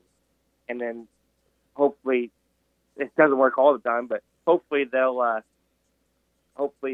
remember that, and that will become their new habit. That's insane. That's just insane. Have you ever been injured by one of your bulls? No, I haven't. I got we were bucking yesterday, and I got some poop in my eye. That's the most I've ever been injured. That just sounds like a really stinky problem to have. It's a real rancher's problem there. Crazy. You should have saw my brother. My brother looked like, so my brother was pulling gates, and he looked like he dang hugged a cow, and he had crap all over him. But he's actually been pinned down on the ground by one of them. But luckily I've been able to stay away from that. It gives new meaning to the phrase, here's mud in your eye, right? Totally new meaning. Yeah. Here's poop in your eye. Wow. Okay. How does one get that problem cleared up? Just jump in the shower and wait? Or, that's pretty much. That's insane. Well, it sounds like that keeps you plenty busy now between that and your pit crew coaching. Which are you spending more time doing right now? Right now, I haven't been to the shop. I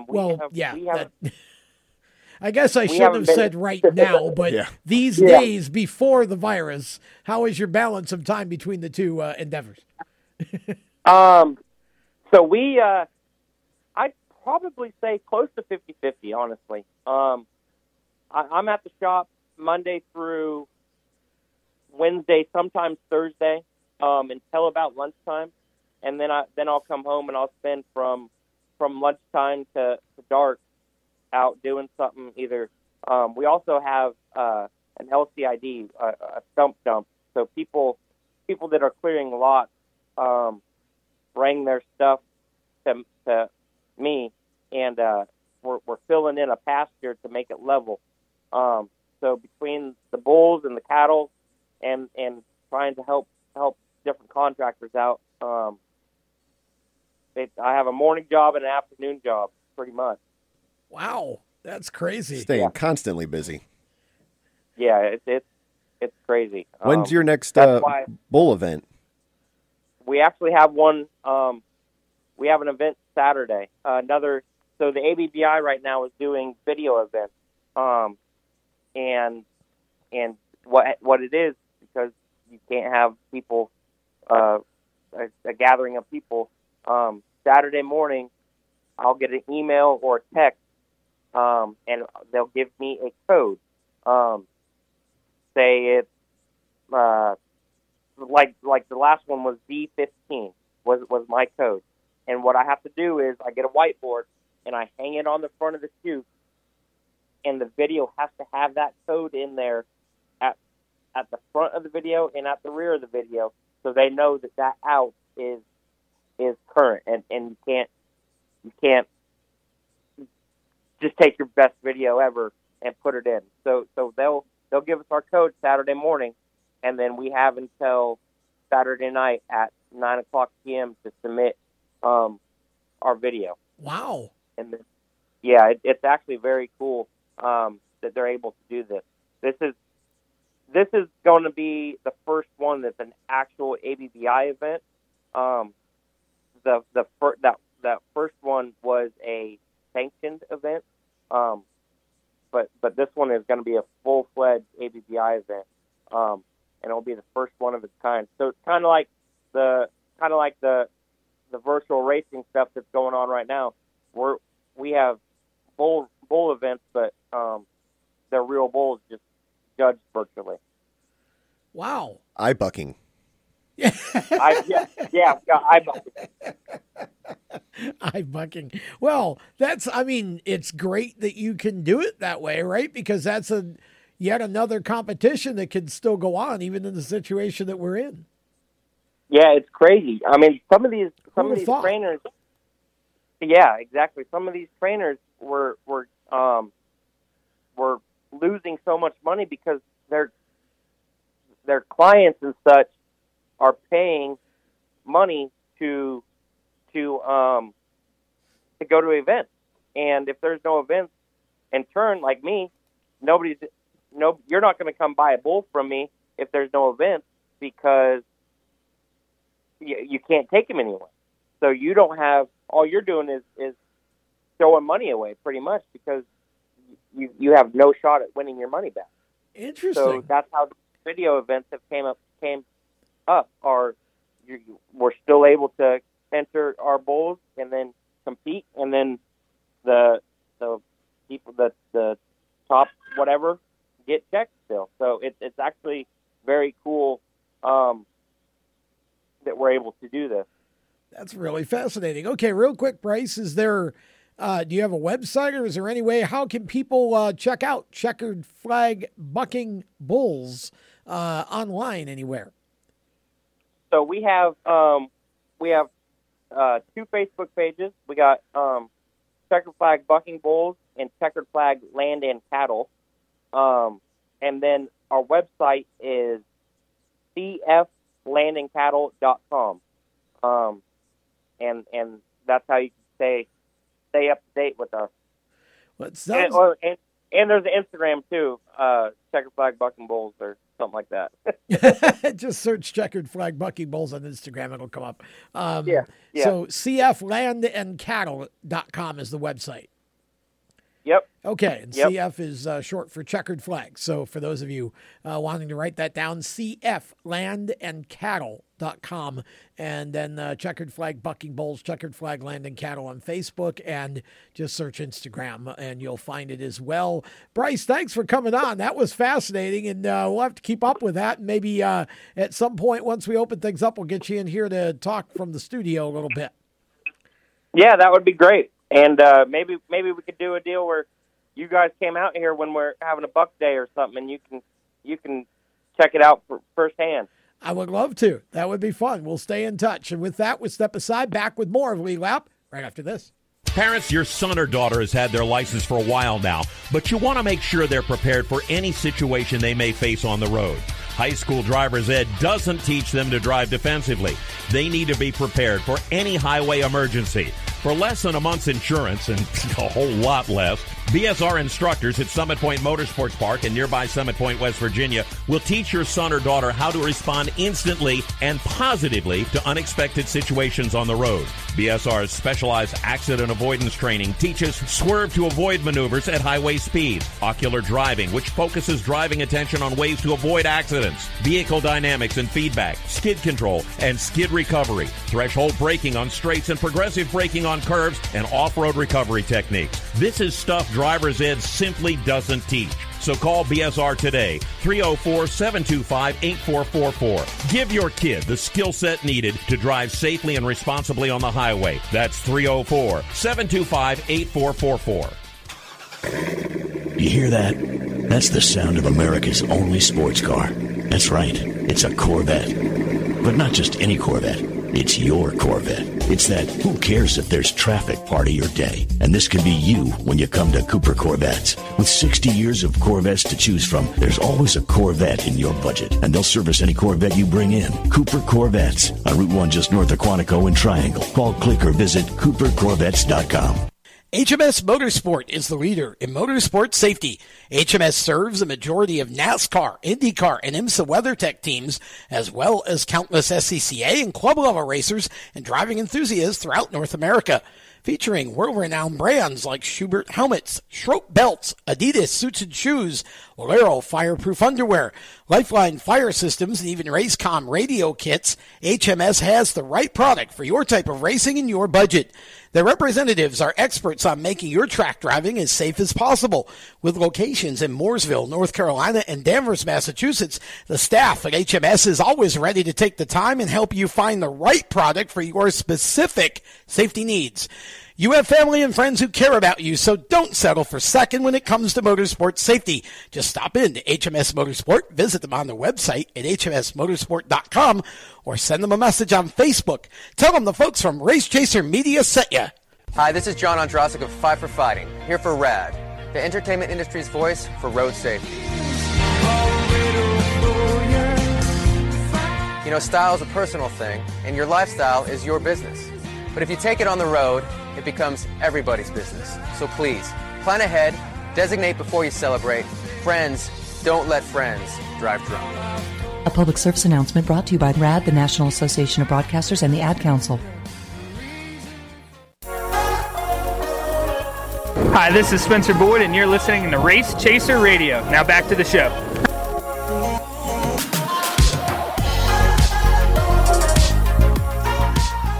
So Spencer Boyd is going to be involved.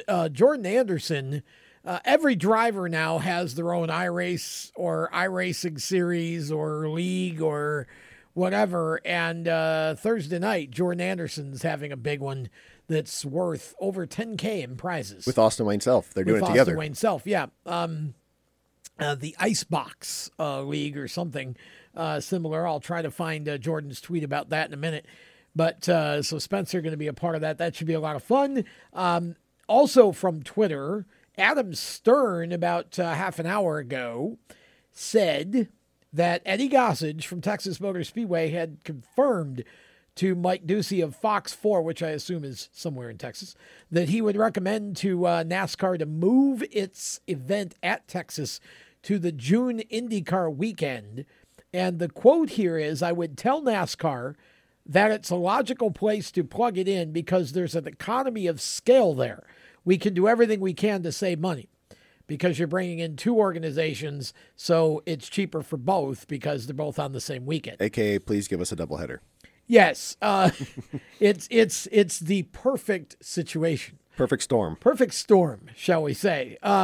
Now, what's interesting about that is that it seems from that statement that I think NASCAR would, would like to run a race in May if they can somewhere.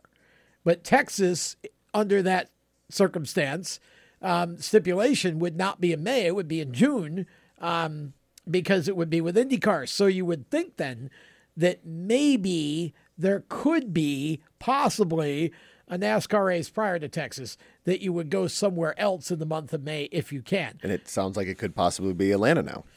Well, the governor's order being, the governor's going to start rescinding some of his orders on Friday for gyms, fitness centers, barbers, hairdressers, nail salons, massage therapists, bowling alleys, estheticians, cosmetologists, and all of their related schools. So those of you in Georgia, when did you say that was going to happen? Friday the 24th. Friday the 24th. So that's that's the end of the week. This coming Friday, those of you in Georgia can get a haircut, go bowling, and then get a massage. All the things that Tom really wants to do right now. Well, yeah, actually, they all sound good. Although I haven't bowled in so long that I'd probably end up throwing gutter balls half the. We'll get you the bumpers. Yeah, I'd probably need them now. But yeah, it's great. So Georgia now seems to be coming out of its shell a little bit. Texas has already started. South Carolina's already started, just with, again, very soft openings. So we'll see how this goes, because what's going to happen here in the next week or so after we start seeing how those states react next week or two is going to be interesting, because if there's not significant bounce back in cases of the virus from these soft openings, then I would think you would see more states start to do the same thing. Absolutely. Even if it is part of the state and then the rest later. New York, for example, the New York City area is not going anywhere anytime soon. But Western New York. Yeah, the upstate part of New York, the upper half of New York, is that part is far less affected than New York City. People hear, New York and think New York City. There's a whole big state that has nothing to do with the city. And some of us in that were born in that state would like to take a giant hacksaw to the city and just send it away. But that's a whole other show. But it's... And not because of the virus either, but it's just it's a crazy situation right now. And again, everything's happening day by day. Things change. So looking at this, it would seem like Texas may not be the first NASCAR race. If NASCAR is able to race somewhere in May, they'll probably go there first, and then maybe they would go to Texas in June. I would think that would be the perfect time to start, but I hate to give up the month of May if I don't have to. Yeah, don't give up the month of May yet. Not quite yet, but it sounds like, with Florida saying, hey, come down to Homestead, and with Texas saying, you can race here, and maybe with Georgia now rescinding some of this stuff, we can go to Atlanta, make up that race, and then, by the way, Darlington's thrown their hat in, and then there's still hope for, Coke 600 on Memorial Day. And incidentally, it does not say here, but I'm assuming that race would still be without fans. I would imagine so. Just again, speculation, but the number of people that would be there, the first couple ones probably are definitely not going to have fans. We could logically assume that that's a race without fans. So you'd have a NASCAR IndyCar doubleheader that would be a made-for-TV type situation. Yeah, Governor Abbott of Texas did say that Texas race would be without fans.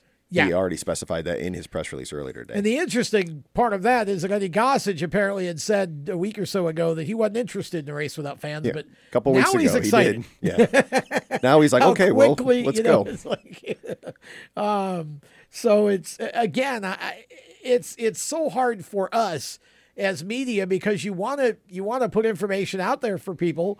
But right now, we're hearing the same things that you all are.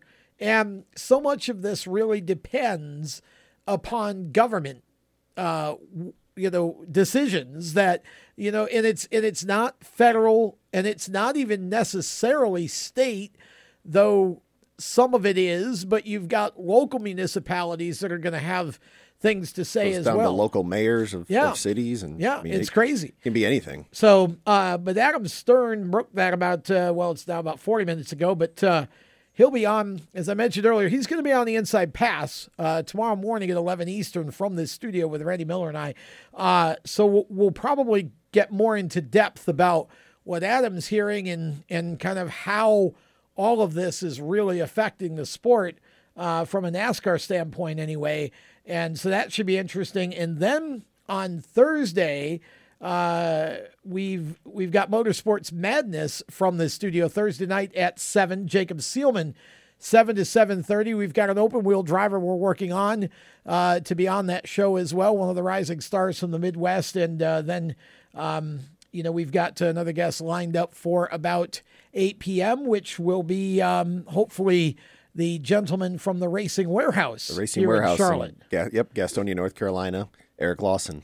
Yes, and that should be a lot of fun. Again, we like to bring some different sides to our shows, different people from across the industry, and the Racing Warehouse has just exploded business-wise over the last period of time here. So really excited to talk with him about that. And so we've also got 2 podcasts that we do each week. Mainly Modifieds, which focuses on the NASCAR Modified division, and also New England Racing. Kyle Souza and I, that will be out tomorrow night at 7 on Race Chaser Media, social media, and then Wednesday night will be Inside Groove, the Super Modified podcast. This last show that we just put out, Bentley Warren, one of the great legends of open wheel racing, was our guest, and trust me, it was a typical Bentley Warren interview. I laughed a lot. And it was fun. Bentley started a few Indy 500s and such, and so he's been an open wheel legend for as long as I can remember. He went to Indy in the early 70s, but was winning in supers in the 60s, and then had about 2 more chapters of his career after that, and actually raced until he was about 72 years old.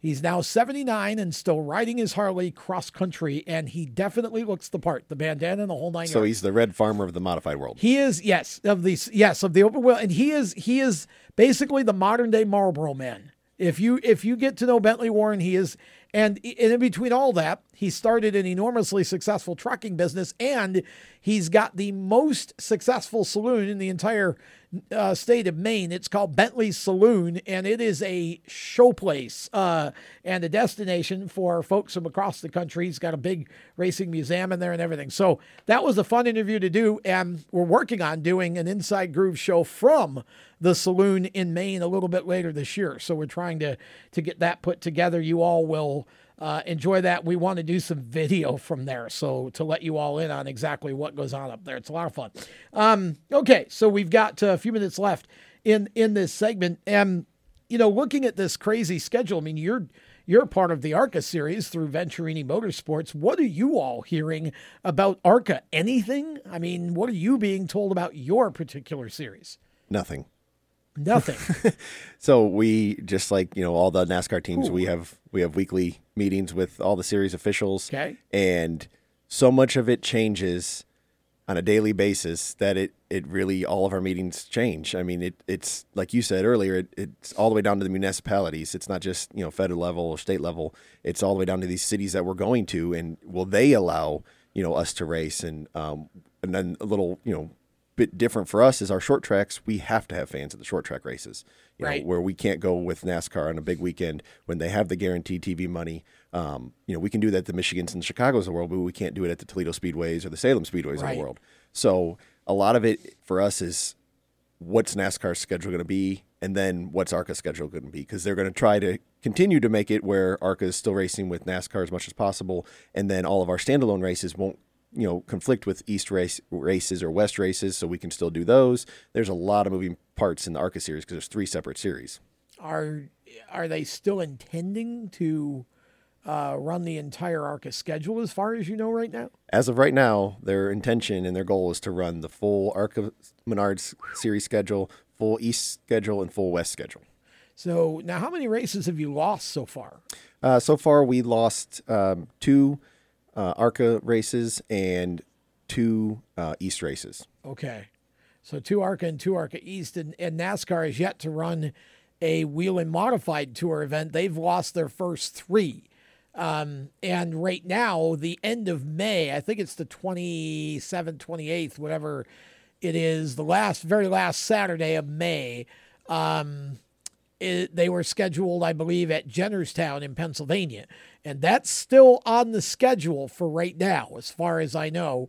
We'll have more on Mainly Modifieds tomorrow morning with Kyle Souza, and that'll be out tomorrow night on our all of our podcast platforms. But last I knew, as of last week, I think that was still on. So, boy, a lot of complications with the schedules here. We'll talk more when we come back around the turn right after this. How to be a great dad in 15 seconds. Bike ride, go fish, walk in the park, phone call, milkshake, play catch, picnic, fly a kite, tell jokes, laugh, talk, read a story, tell a story, bumper cars, swing set, bowling, pillow fight, cut loose, stay tight. Whew. Because the smallest moments can have the biggest impact on a child's life. Take time to be a dad today. Call 877-4DAD-411 or visit fatherhood.gov. Brought to you by the U.S. Department of Health and Human Services and the Ad Council. Automotive technicians and auto service trainees, how would you like to work at the beach and perform for one of the best car care centers in the nation? Louis Meineke is now looking for skilled automotive technicians to join their award-winning team. If you're a gearhead that knows his or her stuff, or a young up-and-comer that has the motivation and drive to succeed, then you need to make this call today. 302-827-2054. Louis Meineke Car Care Center, located in beautiful Lewis, Delaware, offers a highly competitive compensation plan, great benefits, a flexible schedule, and did we mention that you're going to be working at the beach? Plus, there's a signing bonus for the right candidates. Technicians must be ASE certified and have a minimum of 6 years experience. Beginners advance at your own pace in one of several entry-level positions. But whatever you do, don't wait. These jobs will go fast. Call Tim at 302-827-2054. That's 302-827-2054. Louis Meineke Car Care Center. Rev up your career. You hear that? That's the sound of America's only sports car. That's right. It's a Corvette. But not just any Corvette. It's your Corvette. It's that who cares if there's traffic part of your day. And this can be you when you come to Cooper Corvettes. With 60 years of Corvettes to choose from, there's always a Corvette in your budget. And they'll service any Corvette you bring in. Cooper Corvettes on Route 1 just north of Quantico and Triangle. Call, click, or visit CooperCorvettes.com. HMS Motorsport is the leader in motorsport safety. HMS serves a majority of NASCAR, IndyCar, and IMSA WeatherTech teams, as well as countless SCCA and club-level racers and driving enthusiasts throughout North America. Their representatives are experts on making your track driving as safe as possible. You have family and friends who care about you, so don't settle for second when it comes to motorsport safety. Stop into HMS Motorsport, visit them on their website at hmsmotorsport.com, or send them a Facebook message and tell them the folks from Race Chaser Media sent you. How to deal with someone who says that's so gay. Outsmart them. This party is like so gay. Totally. Excuse me, but did you ladies know the word gay used to mean happy or excited? Then it became a word used to describe gay people. Then somehow it came to mean dumb or stupid, which is how you just used it, which is not very nice. Ew, that guy is on the football team and super smart, and he totally hates us now. Totally. When you say that's so gay, do you realize what you say? Knock it off. Learn more at thinkbeforeyouspeak.com.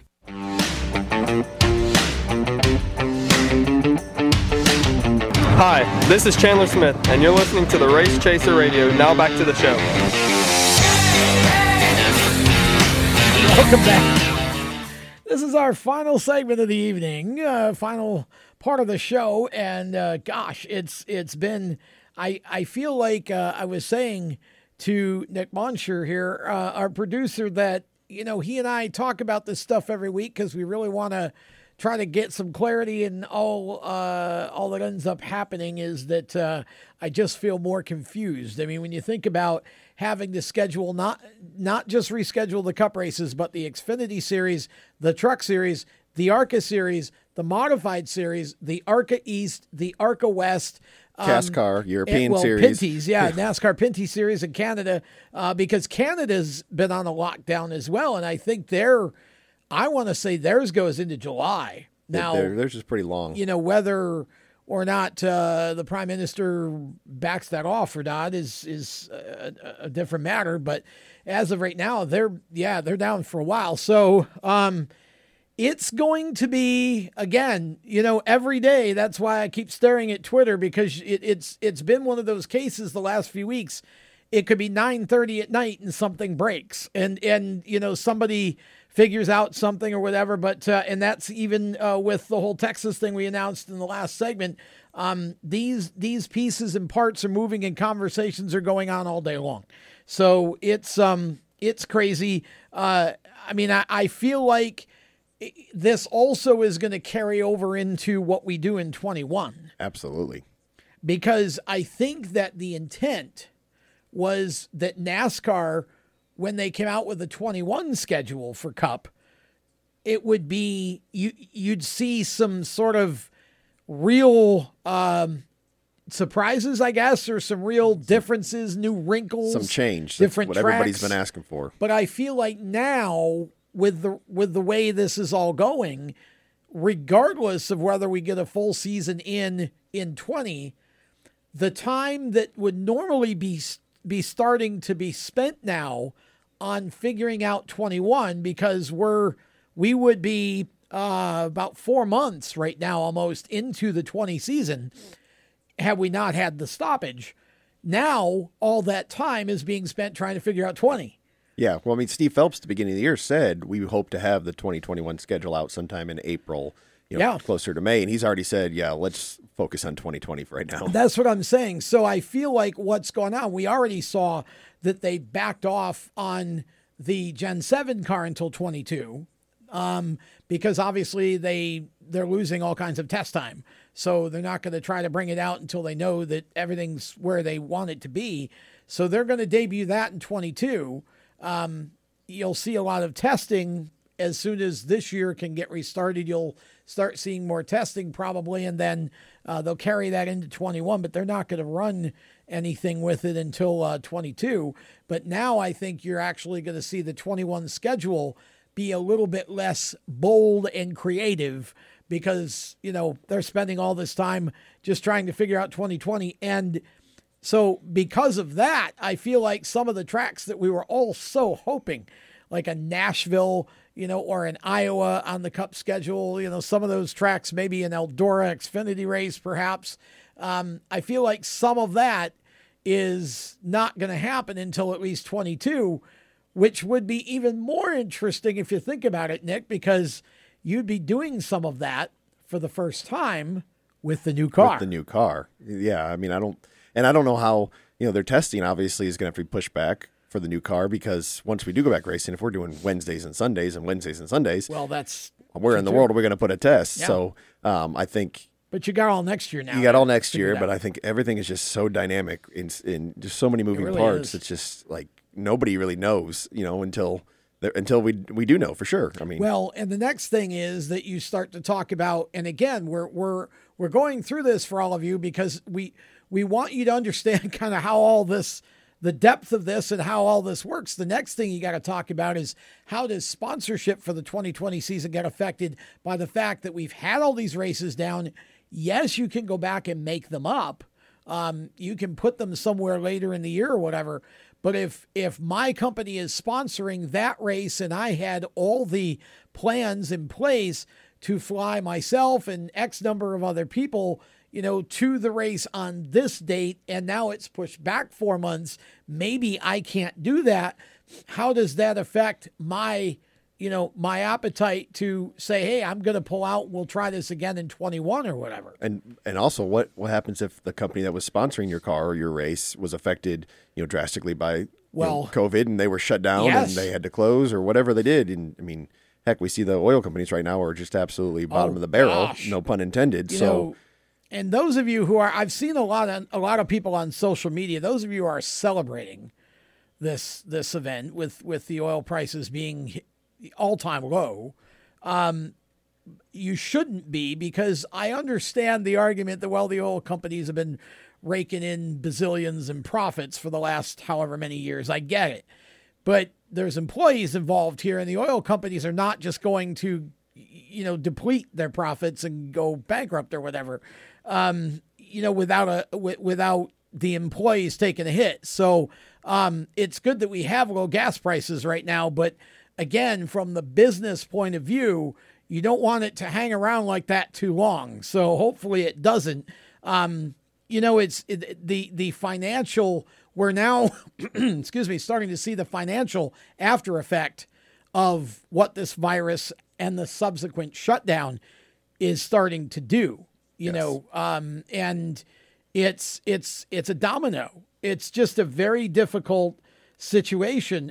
Baseball, obviously trying to figure out, now just in that baseball is now looking to maybe be a 3-state league with Arizona, Florida, and Texas. Texas is emerging as the new favorite spot. Everybody come to Texas. Governor Abbott wants you. Yeah. So there may be 3 states where you can go play professional baseball. Football still says they're starting on time. The draft is being done remotely. That'll be interesting. Yeah, for the first time. That's actually I think it's this week, actually, or next week. I'm not sure. But the NFL draft is coming up. So basketball and hockey still waiting to resume. Hockey's got their playoffs that haven't happened yet. So there's just all this stuff that's going on. And when you are a sport like racing or one of these other sports we're talking about, it's not just flip a light switch and go.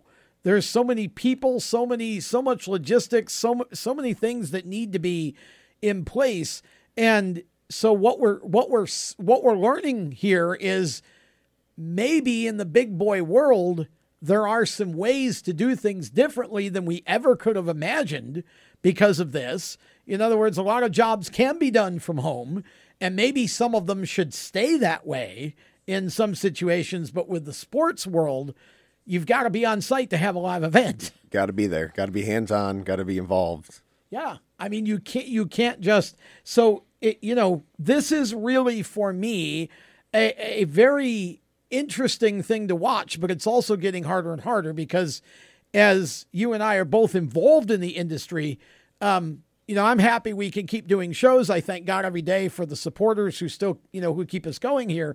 But I feel bad for everybody that's not getting paid right now, that's sitting home waiting. And I'm hoping again that Governor Cooper will understand how big of a part of North Carolina's industry and overall financial well-being NASCAR and the teams are. And I'm hoping that he'll make NASCAR essential at least in the next 10 days if he goes ahead and extends the lockdown. But I'm hoping he just doesn't because for me, I think it's time to at least have a soft opening in Carolina, similar to what we're seeing in Georgia and Texas. I think that's probably going to be the best way for all these states to kind of come back from this. Like you said, it's not a light switch. You can't just go in and flip it on, no matter if it's sports or the state.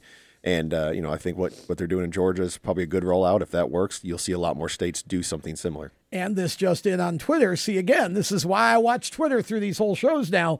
Eddie Gossage, the mayor of Fort Worth, is on board with the idea of the IndyCar NASCAR doubleheader in June at Texas. Mayor Betsy Price's tweet that says, "We look forward to making this happen and bringing NASCAR back to Texas Motor Speedway." So, we have the full support of everyone in Texas, apparently. Yeah, apparently all of the key people in Texas that it would take to allow NASCAR and IndyCar to converge to hold this event, even without fans, that they're on board. And so who knows? I mean, best bet, it looks like right now, best bet would be either to try to get a race together at Atlanta or at Darlington or at Homestead as of right now, if we're going to run in May, and then maybe Charlotte, again, depending on what Cooper does, and then you could go to Texas. Martinsville seems like they're going to have to put it off a while because right now that's June 10th. Yeah. So, maybe it could be sometime later in June or whatever, who knows. But it's just a crazy, crazy thing. We're going to try to keep you as up to date as we can. Of course, tune in tomorrow morning for the Inside Pass at 11 a.m. Eastern. Just go to the Race Chaser Media Facebook page. The Facebook Live will be up there, or WSIC News on Facebook as well. Randy Miller and I will be joined by Adam Stern from the Sports Business Journal. And everything that we just said in the last hour on this show will probably be completely outdated by then. So and he'll be the man to tell you that. Exactly. So we'll tell you the latest. So until then, we thank you for tuning in tonight. Thanks to Victory Custom Trailers, strutmasters.com, and mycomputercareer.edu, our family members who keep us going here. And thanks to everybody from WSIC as well. Until tomorrow morning on the Inside Pass, I'm Tom Baker for Nick Moncher. Thank you for tuning in, and we wish you a safe week. See you tomorrow morning. Good night. You've been listening to Lead Lap Radio, powered by HMS Motorsport, the leaders in motorsport safety. You can find them on the web at hmsmotorsport.com. Lead Lap Radio is a Race Chaser Media production. For more exciting and passionate motorsport content, follow Race Chaser Media on Facebook, Instagram, Twitter, and YouTube, and visit racechasermedia.com. The opinions expressed by our guests are their own and do not necessarily reflect those of the staff, management, affiliates, or marketing partners of Race Chaser Media. No part of this show may be reproduced in any manner without the expressed written consent of Race Chaser Media. Thank you for listening.